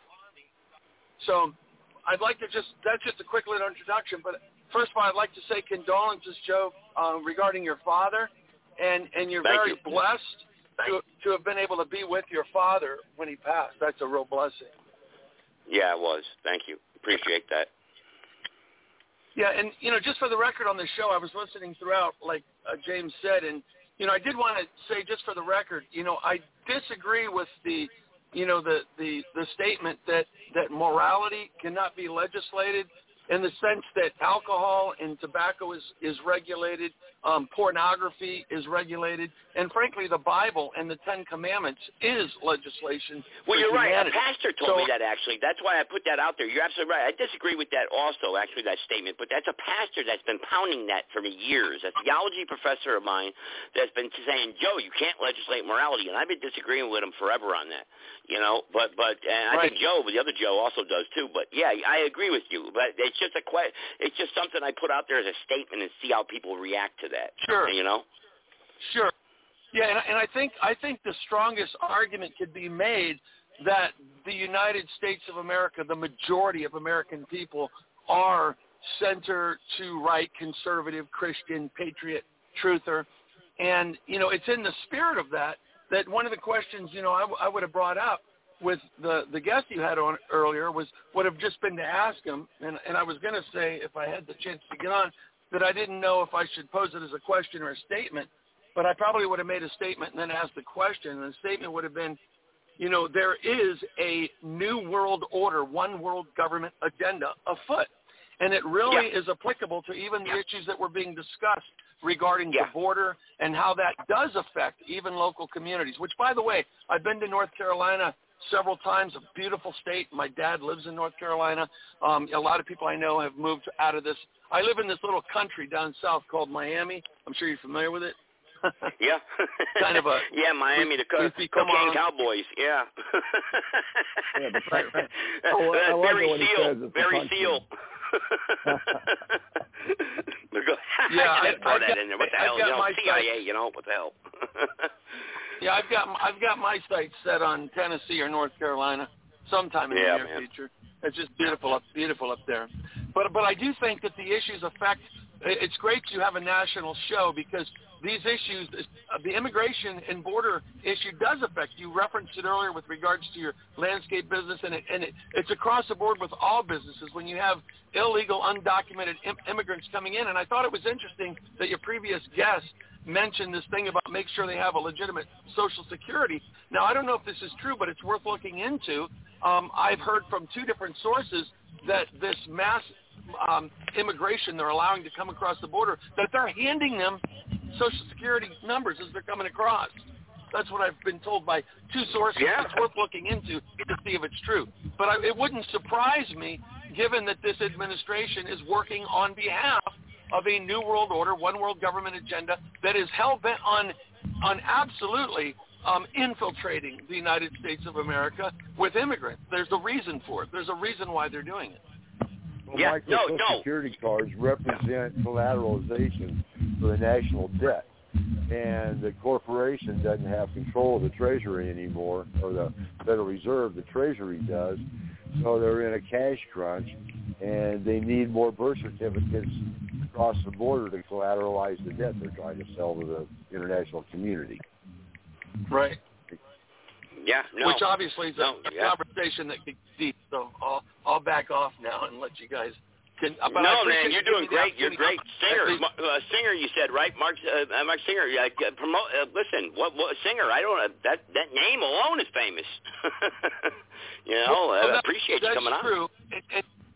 Yeah, and that is a pen name. It's my nom de plume and my stage name. I was pretty much a lifelong musician, and it was an easy name for me to put on my children's music book. My last name is a Dutch name, which, we say it here in the U.S., we say Van Scoik, but it's pronounced Van Schaik over in Holland, so it's kind of difficult to pronounce. But, I go by Mike Singer as a pen name because of a children's music book I wrote, and being a stage musician, that's what everybody in Miami knows me as. So it's just an easier name, Mike Singer. Wow, that's great. That's awesome. You started talking a little European there. We might get the National Socialist Joe back on here, huh? Well, where's Sarge at? Sarge had his hand up. He was on here. He had his hand up, I think. He disappeared. I don't know. He's in the... Sarge was in here. He wanted to jump in here. Sarge, where you at, man? I want to get you in here. Get in here on the conference. There he is. I'm going to bring Sarge on. There he is. Sarge, go ahead. You're on.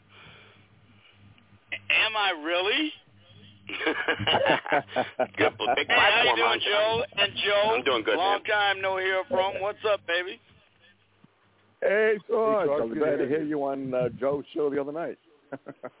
Yeah, look, man, I've been out the loop because I have been so open-mouthed aghast at this thing going on with Donald Trump and this hideous attorney general and this entirely corrupt deep state apparatus bureaucracy that I forgot your show was on tonight, and that's why I'm tuning in late. So please accept my regret for that.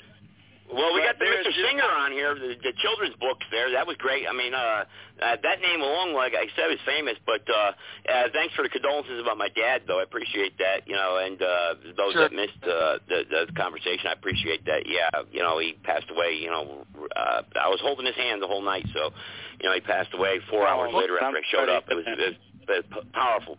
And he's been on this podcast so many times. Sarge, you've talked to him so many times. He wanted to talk to you in private so many times, and I was like, listen, I can't give out personal information, and he understood that, but, he was, I'm happy to talk to anybody suddenly. who's of sincere heart and mind and has something. But I brought up the NSM there on there, Sarge, there. You and I have had our encounters with them. You remember when I had it out when they just flat out, remember they were flat out trashing me on the line there. Oh, I know, man. I mean, you were like a race trader with some people and all that. Yeah, I know. What the hell did I do wrong? Like I said, you committed race treason, so you know how that works with folks that way. Yeah, I know. But other than that, though... Go ahead, Bert. Go ahead, What's Sarge. your dad's name? What's your dad's name? I get accused of being a race trader all the time, too, so welcome to the club.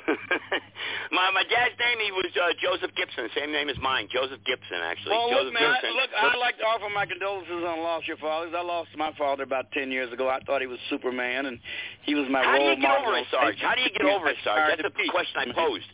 Sarge, I posed that question to these guys on there. How do you get over that? I mean, it's like, every day I would call them, and I got nobody to talk to now. I would call them. Well, you're not say, supposed to get over it, Joe. What you're supposed to do, though, is celebrate the fact that you had him in your life and you knew him, and you're not really supposed to get over it.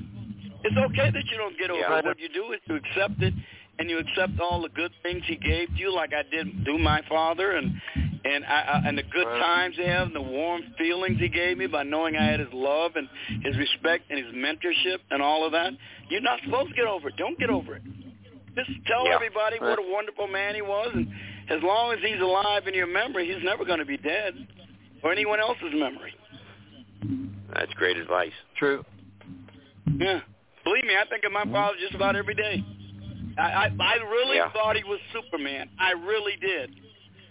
I thought my father was Superman. I remember Superman. when I was a kid, he worked at Micromedia. I remember when I was a kid, I was living on Church Street above my grandparents, and he would bring home the Micromedia little sketches or whatever. And I remember waking up at 3 o'clock in the morning, and there were the sketches that he had, of the little schematics and everything of computers and stuff. I thought I was like the most important person in the world. You know? Yeah, my father was kind of a jack of all trades. He could do just about everything. He was a handyman, he was a carpenter, he was an auto mechanic. He was a draftsman. I mean, he could do all kind of stuff, and then he would work out every day. That's where I got the workout ethic from. Every day he'd work out. He had a great physique. I mean, he was well respected in the neighborhood. I really thought he was Superman. I swear, I keep saying that because I really did. I said, well, why can't you fly for everything else? And I'm telling you, I mean, I got a 314 here who wants to jump in here. I don't know who this is, 314. I'm going to bring him in the conversation here real quick because there are issues that we have to talk about. I think my mother is listening, too. I'm not sure if my mother's on here or not. I don't know. My mother's listening, but how about that one? I remember I had, listen to this, Sarge, though. The beginning of this podcast, I had my grandfather, my grandmother, from another side of my mother's side, my grandfather from my father's side listening, my father's brother, uncle, which died actually, he passed away listening to my podcast show, believe it or not, in the hospital. My uncle Mike, that's why if you listen to my past archive shows, my uncle Mike, he was a dairy farmer out in Wisconsin. He passed away in the hospital listening to my podcast show. Amazing. But I think I got my mother on here. But let's get 314. Let's see who this is. Let's bring him on. Go ahead, 314. I always don't like to make people wait so long. Sorry about that. But go ahead, 314. What do you mean you don't know who this is? Oh, there he is. I hear him on the other shows all the time. I'm working security at a trucking outfit, and here's Bianchi on Blog Talk Radio. I'm like, I recognize that voice. What's going on? Well, the guys, Joe and Sarge. You know what? Sarge may know this, but the Justice Department, the FBI, has been raiding this one organization called the African People's Socialist Party. They raided them in St. Louis and also down in St. Petersburg, Florida. When just here yesterday, and I guess it was a simultaneous raid. Organizations ran by a guy by the name of Joseph. Well, they did that to cover their tracks, probably. You know. Well, no. Listen to what I got to say. The Judge Epstein, he contributed. He made contributions. He was in front. The judge assigned the warrant to Epstein. You know, and was a supporter of what's his face there, Bush, the other Bush there. What was his name? Jeb Bush, that ran for president. He was a main contributor and financier of the campaign for Jeb Bush. This judge here that signed off on the warrant on Trump. We got to get Donald Trump on this show. Would that be big, huh? Yeah, I sat with him at a dinner once in Greensboro. The organization name is The organization name is Uhuru, led by a guy by the name of is Joseph Waller, or he goes by another name. Now check this out, Sarge. Back in August of 2000, this organization had a run-in with Obama. Matter of fact, it was August the 1st. I think the other Joe dropped. Okay, no, it's all right. Go ahead, Bianchi. I'm August sorry. the 1st in St. Peter's. They had a run-in with Obama, who was speaking at a rally. And I think they really pissed him off.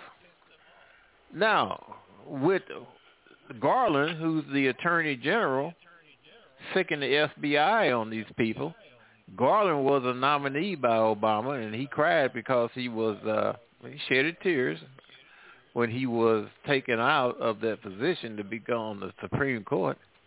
I can see this is nothing more than a retaliation inspired by Barack Obama to go after a long list of people, organizations, that have dissed him, to say. What do you think, Sarge?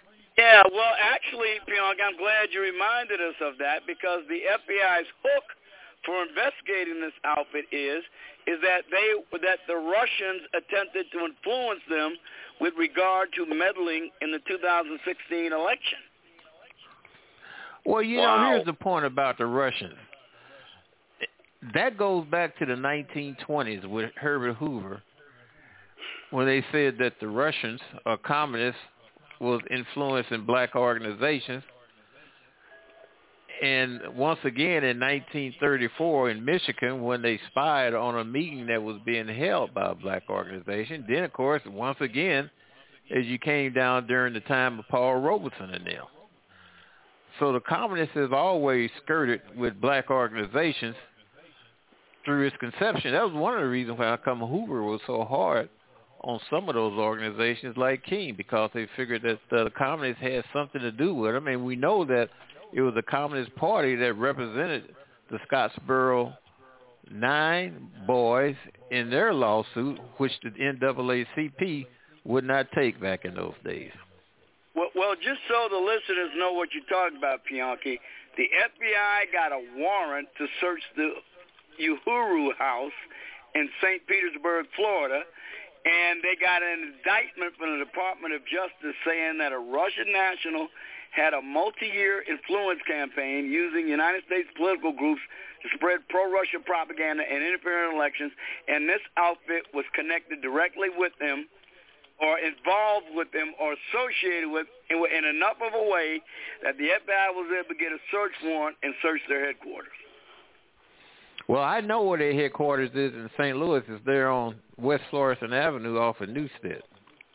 Right. And they turned the building into something that they could do to work with the community, working with kids in the Julius Davis library.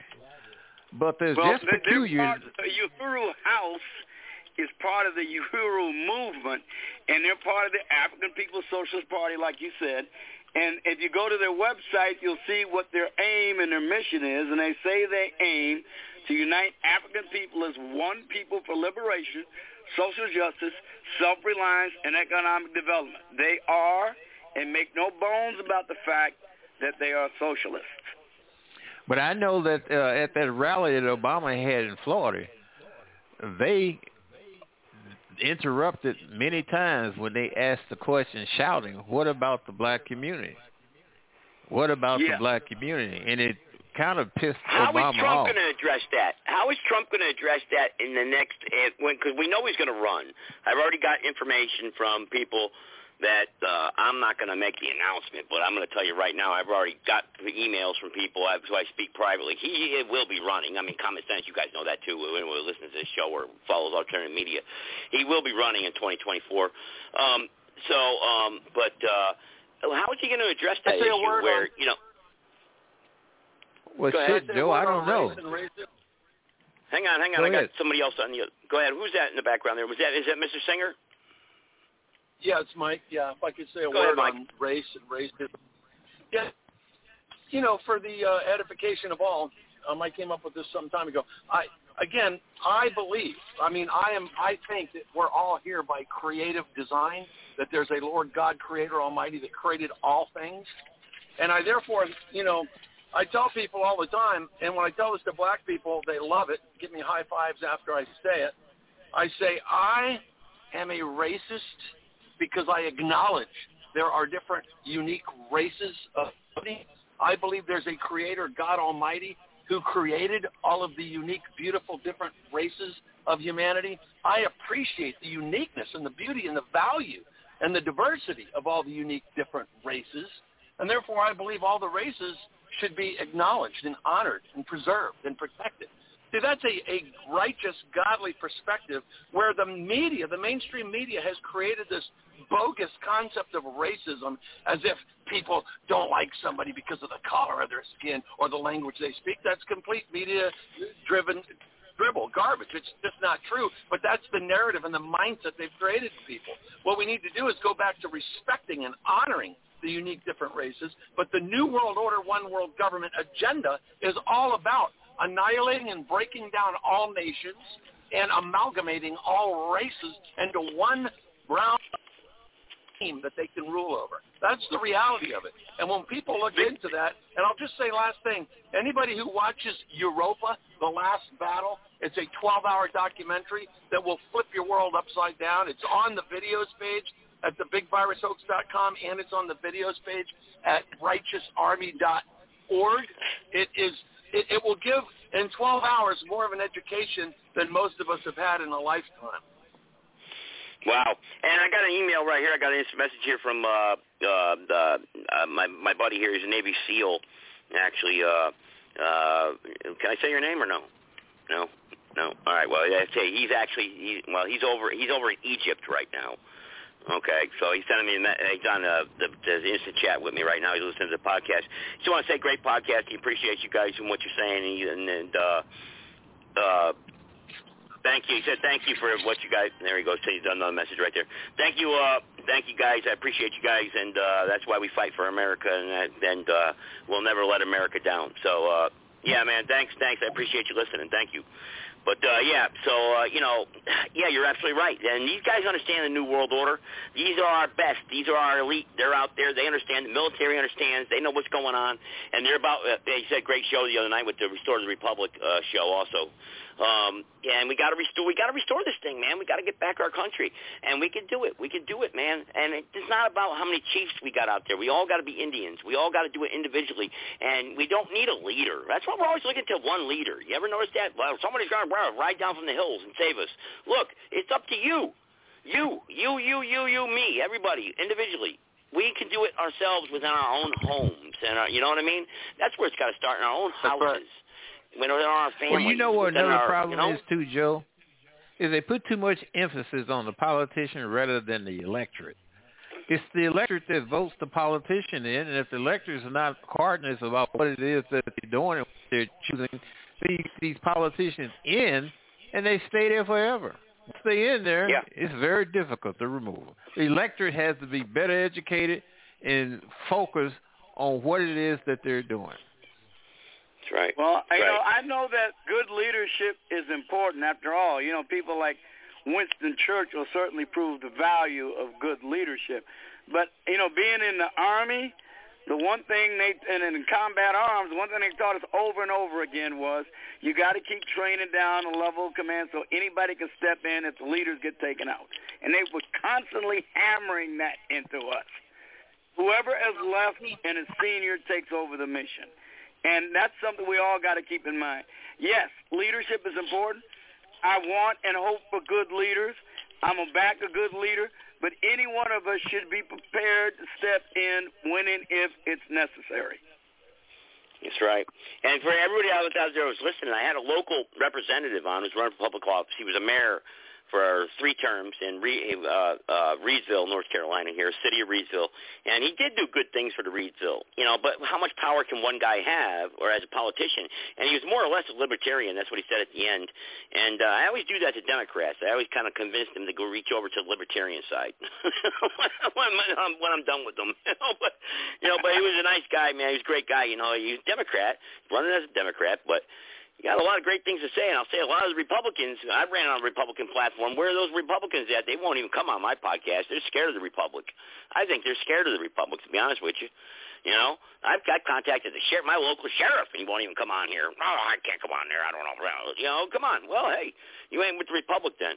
Sheriff Mack, they get scared of Sheriff Mack. They hear Sheriff Mack's name, and they run away. Why is that? What's up with that? Why? Because he's a constitutionalist? He believes in the Constitution? I mean, what's so wrong about the Constitution, They associate him too much with Sheriff Arpaio, because him and Sheriff Arpaio have a lot of similarities. Sorry, you took the words out of my mouth, man. I was going to say it, Arpaio. I was going to say it, and you did it for me. That's why I love him so much, Sarge. He just, says what I'm not going to say. But yeah, you're right. Sheriff, we got a good sheriff. Would he allow the FBI to come walking up into his county, going knocking on his residents' doors? Locks out without checking in with him. And also when they check in with him, they should deposit their guns there with the sheriff. You got enough guns in the community. And the sheriff should accompany the FBI. When I was a state policeman in Illinois, if I was going to take somebody out of the county, I had to first go before a county judge. If I made an arrest in a county in Illinois, before I could remove them from the county, they had to go before a county judge. Yeah, now, they got to be able to read the affidavit. Was that a bothersome for you, Sarge? I worked for the state. But you make an arrest in a county, and it's not the same county that you make the arrest in, that you're coming out of, you got to go for the county judge and take them out of the county. That's a good thing. That's the due process, right? The process of what I don't think you get arrested for something nonviolent, but federalism even at the state level. That's what it is. Yeah. Well, I don't know if you guys know even that. Even though the state is the ultimate, look, the state, all governmental entities in any state get their authority from the state and the state constitution. But once the state establishes these other entities within the state, they pretty much are free to govern themselves until, when and if they're dissolved by action of the state legislature. And the idea is you're supposed to respect that. So how does this coincide with the Republic, Jim? Or if Jim's still out there? You know, look, we had Joe on here. I don't know if he's still on here or not. You know, we had that big conversation about solving the world's problems the other night with the Republic, you know, re-inhabiting the Republic. And, you know, look, there was a lot of disagreement about a lot of things, too. You know, look, you know, with the Republic, you know, where do you get – but in a way, we kind of got to put that aside, and we got to come up with a plan here locally. And I think if anything goes down nationally – that where it collapses, the economy collapses or whatnot, it's going to be our local politics that really take a foothold and stronghold. And you're going to have a lot of bad seeds and bad cities and bad towns out there that could grow as an infection across the country. Because I don't think any foreign invader is going to come in and conquer America. But where do we stand as locally in governing ourselves? You know, do we need a government in a way sometime? I know you got John Doe. Remember, he was on there a couple of times. Sarge, John Doe, he debates with me. You know, let's go out and educate people to self-govern. Well, people can't self-govern all the time. You know, but so what do we do? What do we do? What's the answer? People you know, learn, and you get the church people. Go ahead. People learn by example, Joe. And it's up for the people on this podcast, or that are listening, to learn how to operate the government, because we certainly haven't been taught.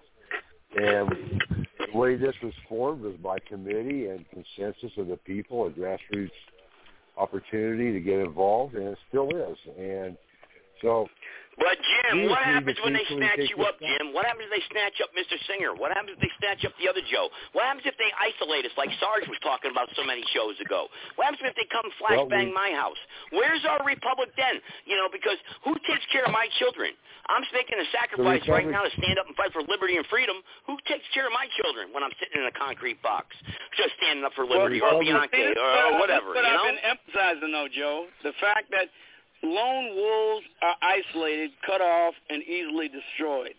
That's the problem. Look, the American Revolution really started at the end of the French and Indian War. That's when it started. And when Great Britain started coming down with all these repressive taxations and dissolving the local assemblies that had developed organically in the colonies, and the colonists began to feel tyranny.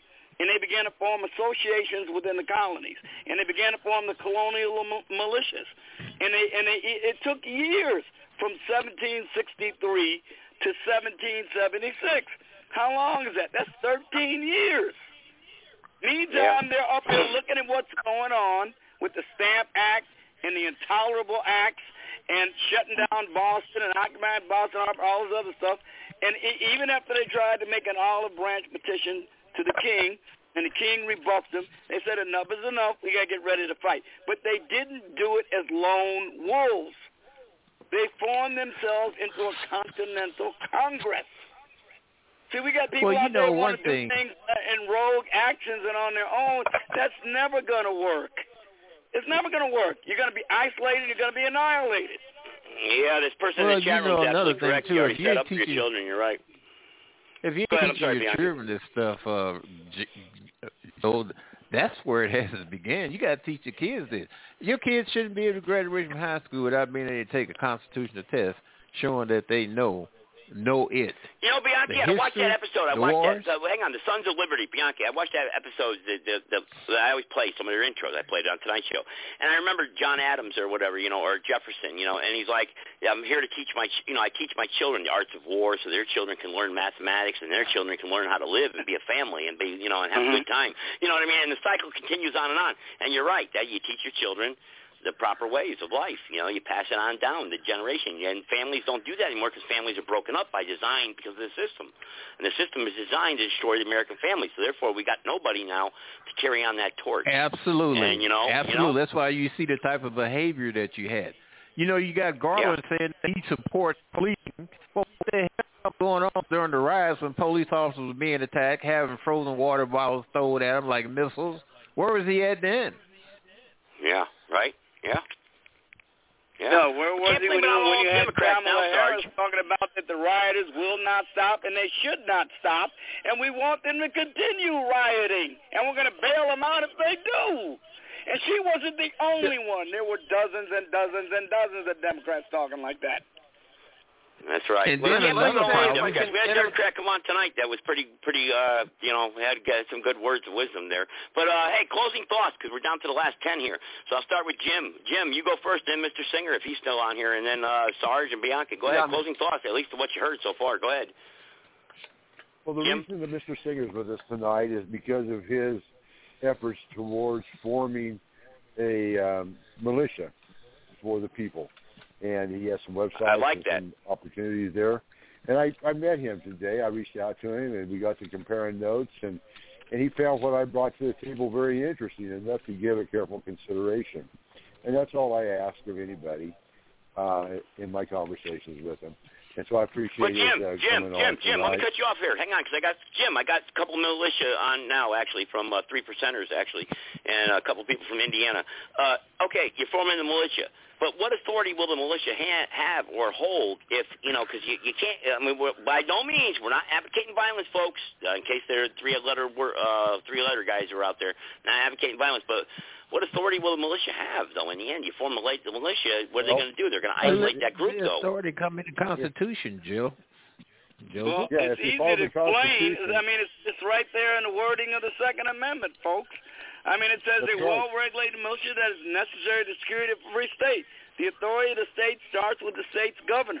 If you're answerable directly to the state governor, you are a Second Amendment militia. Now, that doesn't mean people can't form their associations, because you got a right to free association under the First Amendment.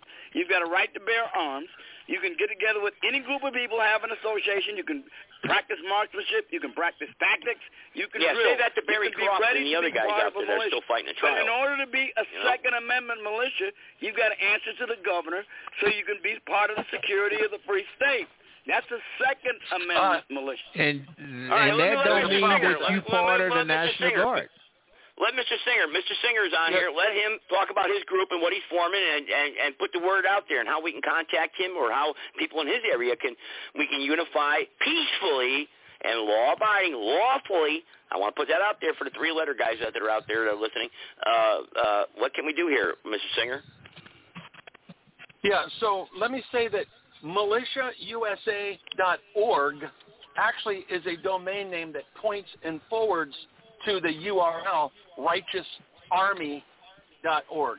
So if a person types in militiausa.org, they should have no problem getting to Righteous Army, but I've had people tell me that their ISP blocked Militia USA and it didn't take them to the site. It just said 404 error.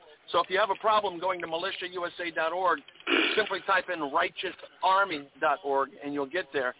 And the point is ultimately this. The bottom line is the militia existed even before the Constitution. The militia is a God-given, inalienable, unalienable right of self-protection and protecting our rights by way of God. So to the extent, in fact, just yesterday, we did our National Militia Meeting number 16, and we had a 20-year Army veteran, Green Beret, 14-year Special Services Green Beret on, who also worked 10 years with the police department. So we were discussing the issues, and we all concurred that the people, the bottom line is we, the people, are the militia. Going to the point about the governor, what if the governor is a communist who has infiltrated and taken hold of the state? Then do we let the governor determine the militia? Absolutely not. It makes no sense whatsoever. The power is inherent within the people. We govern ourselves, and we govern and we orchestrate the militia. The question will then become, who's going to call the shots for the militia? Ultimately, this is why the effort I've been putting forth is the best way I can say it, the way I describe it to people is imagine, all right, here's an imaginative exercise. Imagine if 20, 30 years ago on to today, all the people that served in the United States military, the warriors, especially Navy SEALs and Green Beret and Army Rangers, imagine if when they got out after serving their 5, their 10, their 15, their 20, they kind of scratched their head and they said to themselves, man, I really learned a lot. Man, I gained some great skills and some excellent, insights. man, what if our government ever goes rogue? What if our government ever goes off the rails? What if communists hijack our government? What if we get invaded? Man, come to think of it, I'm going to exercise all I've learned, and I'm going to open the militia office in my county, and I'm going to start training gun safety, having some get-togethers at the range, having monthly meetings on gun safety training, invite the families out, having monthly meetings on the laws and U.S. codes and the Constitution and what the militia is. And imagine if after all this time, now at the end of a year, every county's having a militia barbecue where there's 10,000 people wearing a shirt that says Second Amendment, I am militia, or Second Amendment, we the people are the militia, we call the shots, right? Which, by the way, are some shirts I created that I put on the website. And if a person wants to make their own shirt, that's fine. But everybody should have a shirt that says, I am militia, because we the people are the militia. So my effort there, I had to be very careful because I was making it crystal clear. Everything we're doing is lawful, and it's peaceful, and it's open and transparent, which is our best defense. Because a lot of people have the wrong idea of the militia being a bunch of backwoods good old boys in their camis that are getting ready to commit acts of sedition and insurrection. And those are psyops, by the way. They're twofold psyops. Number one, make the people think the militia are going to take care of it. How many people have been saying over the last year since the rigged election, gee, where's the militia, man? Oh, don't worry, man. They're in the backwoods. They're going to take care of it. No, that's a psyop, just like Q was a deep state psyop to entertain the patriots, pacify them, and keep them at bay so that they don't take matters into their own hands. That's what's been going on. And the only way to fully understand all of it and all the problems we have is to understand, know thy enemy.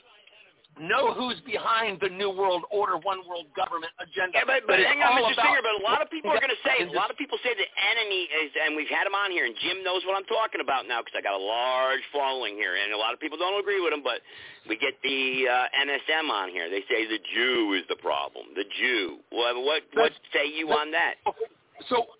Right, so I've done a great job. If you watch the videos that we've done so far, we're only on meeting 16. I've done a very careful job of peeling the layers of the onion away on those psyops of anti-Semitism, racism, homosexuality, all to intimidate and shame people and to quiet them so they don't speak out against the New World Government. So I'm always instructing or encouraging those that are of that mindset. We obviously can't we're shooting ourselves in the foot if we say the Jews. That's what they want. That's why I tell people all the time, if you see on mainstream media, if you see CNN go with one of their anchors out into Hickety-Hicksville, South Carolina, or North Carolina, and the cameraman's out there, we're here in Hickety-Hicksville with the Klan, and we're here, and you see a bunch of guys in white sheets and hoods with tattoos and missing teeth, and they speakers, and they're saying, we hate niggers and we hate Jews. Those are crises actors specifically put out there to make people say, holy shit, I don't want to be associated with those people, right? And now you're never going to speak out against a Jew. Look what they've done. They've exploited the black race deliberately. They've taken blacks and exploited them, putting gold teeth in their mouth and bling and tattoos all over their body and drugs in one hand and a gun in the other hand and literally spewing out lyrics like, I'm a nigga, motherfucker. I fuck white ass. I killed them cops, and I smoked that grass. That's the kind of crap that has perverted our society for the last 20 to 30 years. It's all psyop. It's all intended to weaken and destroy. That comes straight from the Communist Manifesto. Demoralize the nation. They've done everything they can to demoralize people, stupefy them, and dumb them down. Turn off your televisions. Be mindful if you're watching a movie. They're using Hollywood. They're using the music industry. They're using music videos. They're using gaming, where little children can now play games where they can act the part of a drive-by shooter in a park. It's pathetic. They're stupefying humanity. They're godless. These world communists are godless. And yes, we can start narrowing it down by saying the Khazarians, the Zionist Jews. The point is, anybody that just says the Jews in general is falling into their psyop. Because my neighbor's a Jew. I'm looking at his house right now. He just pulled into my parking lot. He comes over my house 2 or 3 times a week to eat dinner and watch movies. He mows our yard. We go for bike rides together. He's 70 years old. He's a great guy. My best friend from high school is Jewish. He's a great drummer. I always wanted to play in a band with him. The attorney that got and you know something, you're right, Mr. Singer, and you're absolutely correct. You want to go to true history. Sorry I broke it down so many times when I used to podcast on the website over there on the NSM. You know, look, how many people were in the SS that were even Jewish?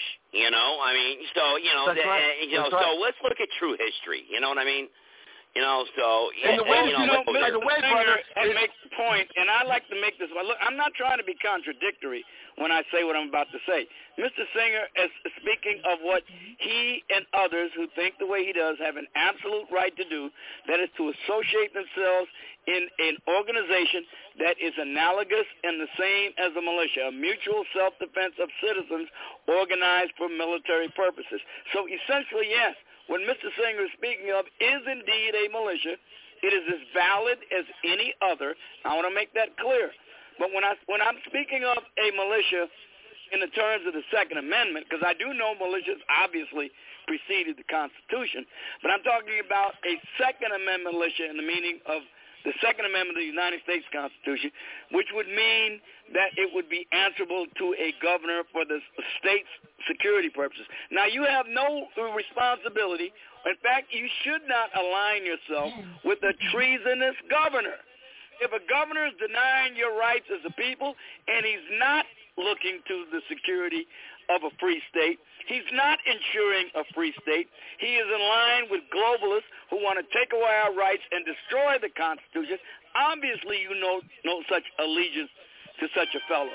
But what I'm speaking of is those governors that do, and those governors that do maintain a militia to maintain the security of a free state. And there are some. After all, I think Ron DeSantis is one of the finest examples of that. And there are many others, particularly in the western, midwestern, and southwestern states. So there are governors out there who are not going to be traitors, to whom you can reliably give your allegiance to should it come to that. But it doesn't mean that you have to. I'm just saying what is a Second Amendment constitutional militia, that is what the framers of the Constitution meant. And that doesn't mean other types of militias are not valid. Well, the legislatures have to keep that governor in line. I'm getting ready to leave. But what the gentleman said is absolutely right. The militia is the people. And what the people figure that they need in order to protect themselves and also to maintain their liberty, whatever caliber, whatever size, cannons, a pit bull, a poodle, slingshots, if that's what they figure they need, they, being the militia, not the National Guard, has the right and liberty to do so. That's right. Amen, Bianchi. Mr. Singer, go ahead. And if I can add, the example of the communist government is just one example, or the communist governor. This is much deeper than that. In fact, I've read several state constitutions. Florida has probably the best, because the number one thing on the Florida Constitution says every able-bodied person is a militia, period. That's number one. However, if you go to, like, say, the Arizona or the Oregon, particularly Arizona, it says any group of people who organize as an armed militia are committing a 5-class felony. That's bullshit. That's because over the years, these communist infiltrators that have hijacked our government have been paying off politicians to tweak words and tweak verbiage and drip into their statutes verbiage that will deter the buildup of a militia. They've done that on purpose to try to protect their own future ambitions. The reality is we're going to be challenging that as well. What needs to happen, just like we know the Supreme Court supposedly within the last couple months came out with a favorable ruling regarding the Second Amendment. They could have done better than they did, but they did come out with what was considered a favorable ruling. Ultimately, and I'm not saying that they're going to do it, I'm saying they should, the Supreme Court of the United States needs to come out with a ruling that says, we hereby unanimously find that the government, neither federal nor state, has any to do or say with regards to the establishment or organization of a militia. That is inherent upon the people. The people will organize themselves. They will determine their leaders and their commanders. They organize their own militia. because that is the only way to have a legitimate militia that can be in place to do what the Declaration of Independence says, which is it is the right and duty of the people to abolish any government that is destructive of these ends, meaning our peace, our safety, jab, jab, jab, our happiness, and our rights, our God-given inalienable rights under law. And that's just one last thing. All these laws we hear about, the Constitution, the federal civil rights, the Bill of Rights, the U.S. codes, those things weren't put in place to give us our rights.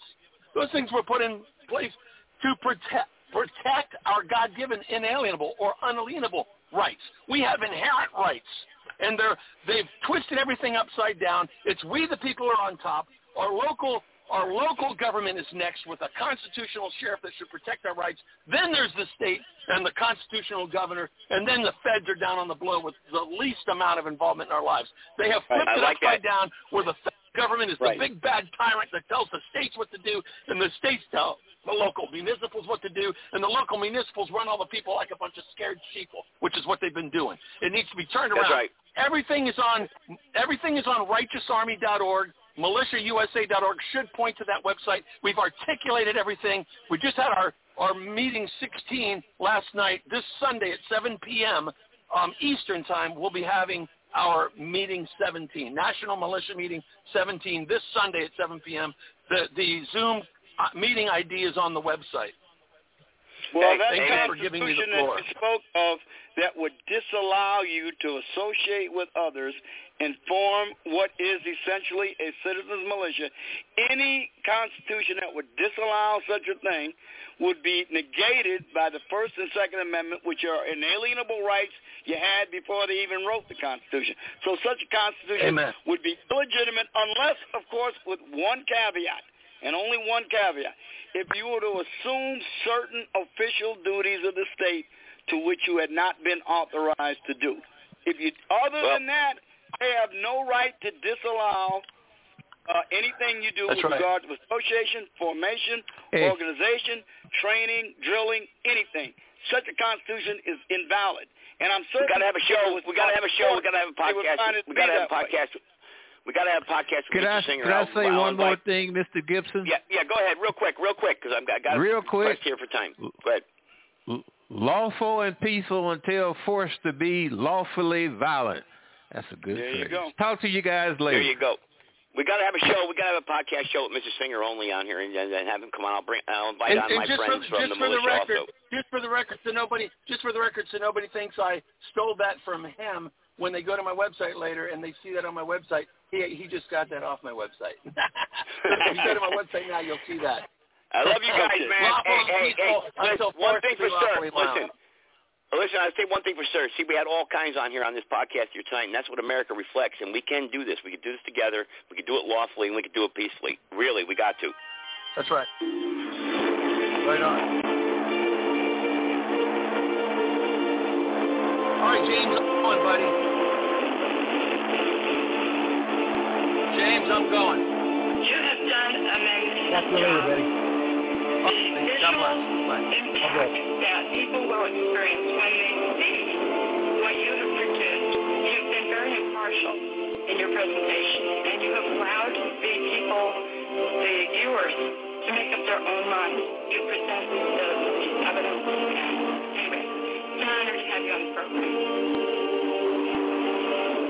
I want to say that the work that Dennis Wise has undertaken and accomplished, and the value of this work cannot be underestimated at this time especially. He has undertaken to present actual information about the most controversial period in human history. We have been given a narrative that has painted a picture, an image for the world to consume. And we have to look at this. The reason this is so important this time for everyone to look at is we have to challenge the lies. Okay, that's one thing right there, just from a moral standpoint. In our time today, it is more than just a morality. It is a matter of physical survival itself, because we have to look at this period and look at exactly what happened, which Dennis Wise has presented to us in his great accomplishment that he has put together now. We have to look at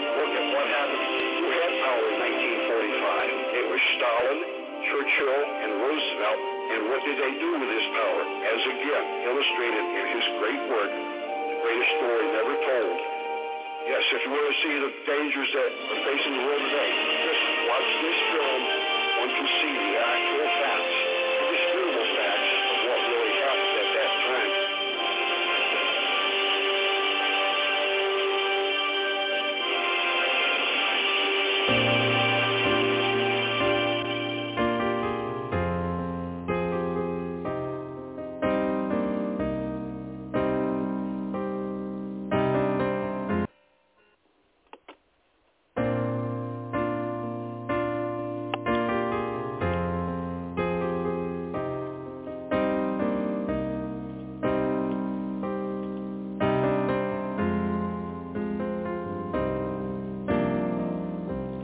Sat in a room, in a square the color of blood. He drew the whole world, if there was a way that he could. He'd sit and he'd stare at the minarets on top of the towers.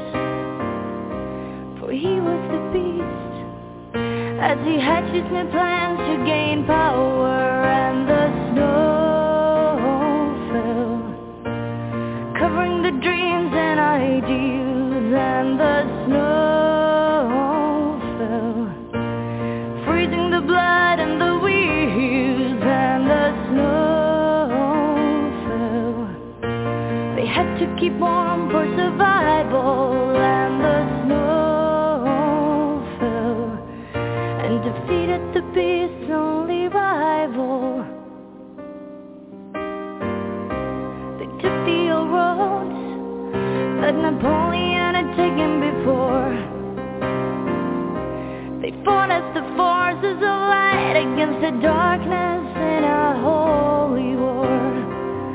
One day they were looking around at the sun shining on the cold flowers. The next day they were freezing to death in the snow and the ice cold showers, and the snow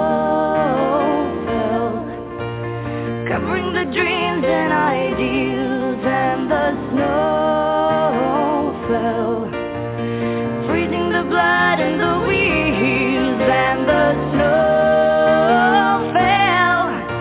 They had to keep warm for survival, and the snow fell, and defeated the beast's only rival. Then came the deadly road back from the steps of their retreat. The cold wrecked their bodies, but worse was the pain of defeat. Many people who had hailed them once now turned and looked away. Well, these people now knew that the beast was on his way, and the snow fell, covering the dreams and ideals, and the snow fell, freezing the blood and the wheels, and the snow fell. They had to keep warm for survival, and the snow fell, and defeated the beast's only rival. You finally came back to the borders of your fatherland. Now enemies came, traitors everywhere at hand. Many people who had fought and died, knowing that they had to win. Well, yet still it sickens my heart to see the picture of the red flag in Berlin, and the snow fell, covering the dreams and ideals, and the snow fell, freezing the blood and the wheels, and the snow fell. They had to keep warm for survival, and the snow fell, and defeated the beast's only rival, and defeated the beast's only rival.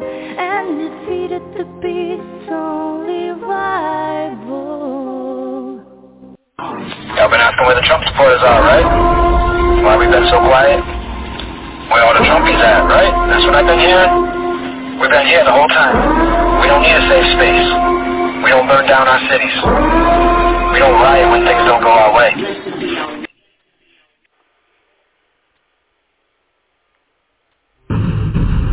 God save the Republic. Our fathers appealed to heaven. What did heaven do? Heaven heard. Heaven heard. Our fathers said they would treat all men equal. When they did not, heaven saw. Heaven saw. Our fathers fought each other and paid a great price. Father Abe kept the Union, but not the Republic. We forgot the Republic and placed our trust in man and suffer oppression. We appealed to heaven. What did heaven do? Heaven heard. Heaven heard. God save the Republic.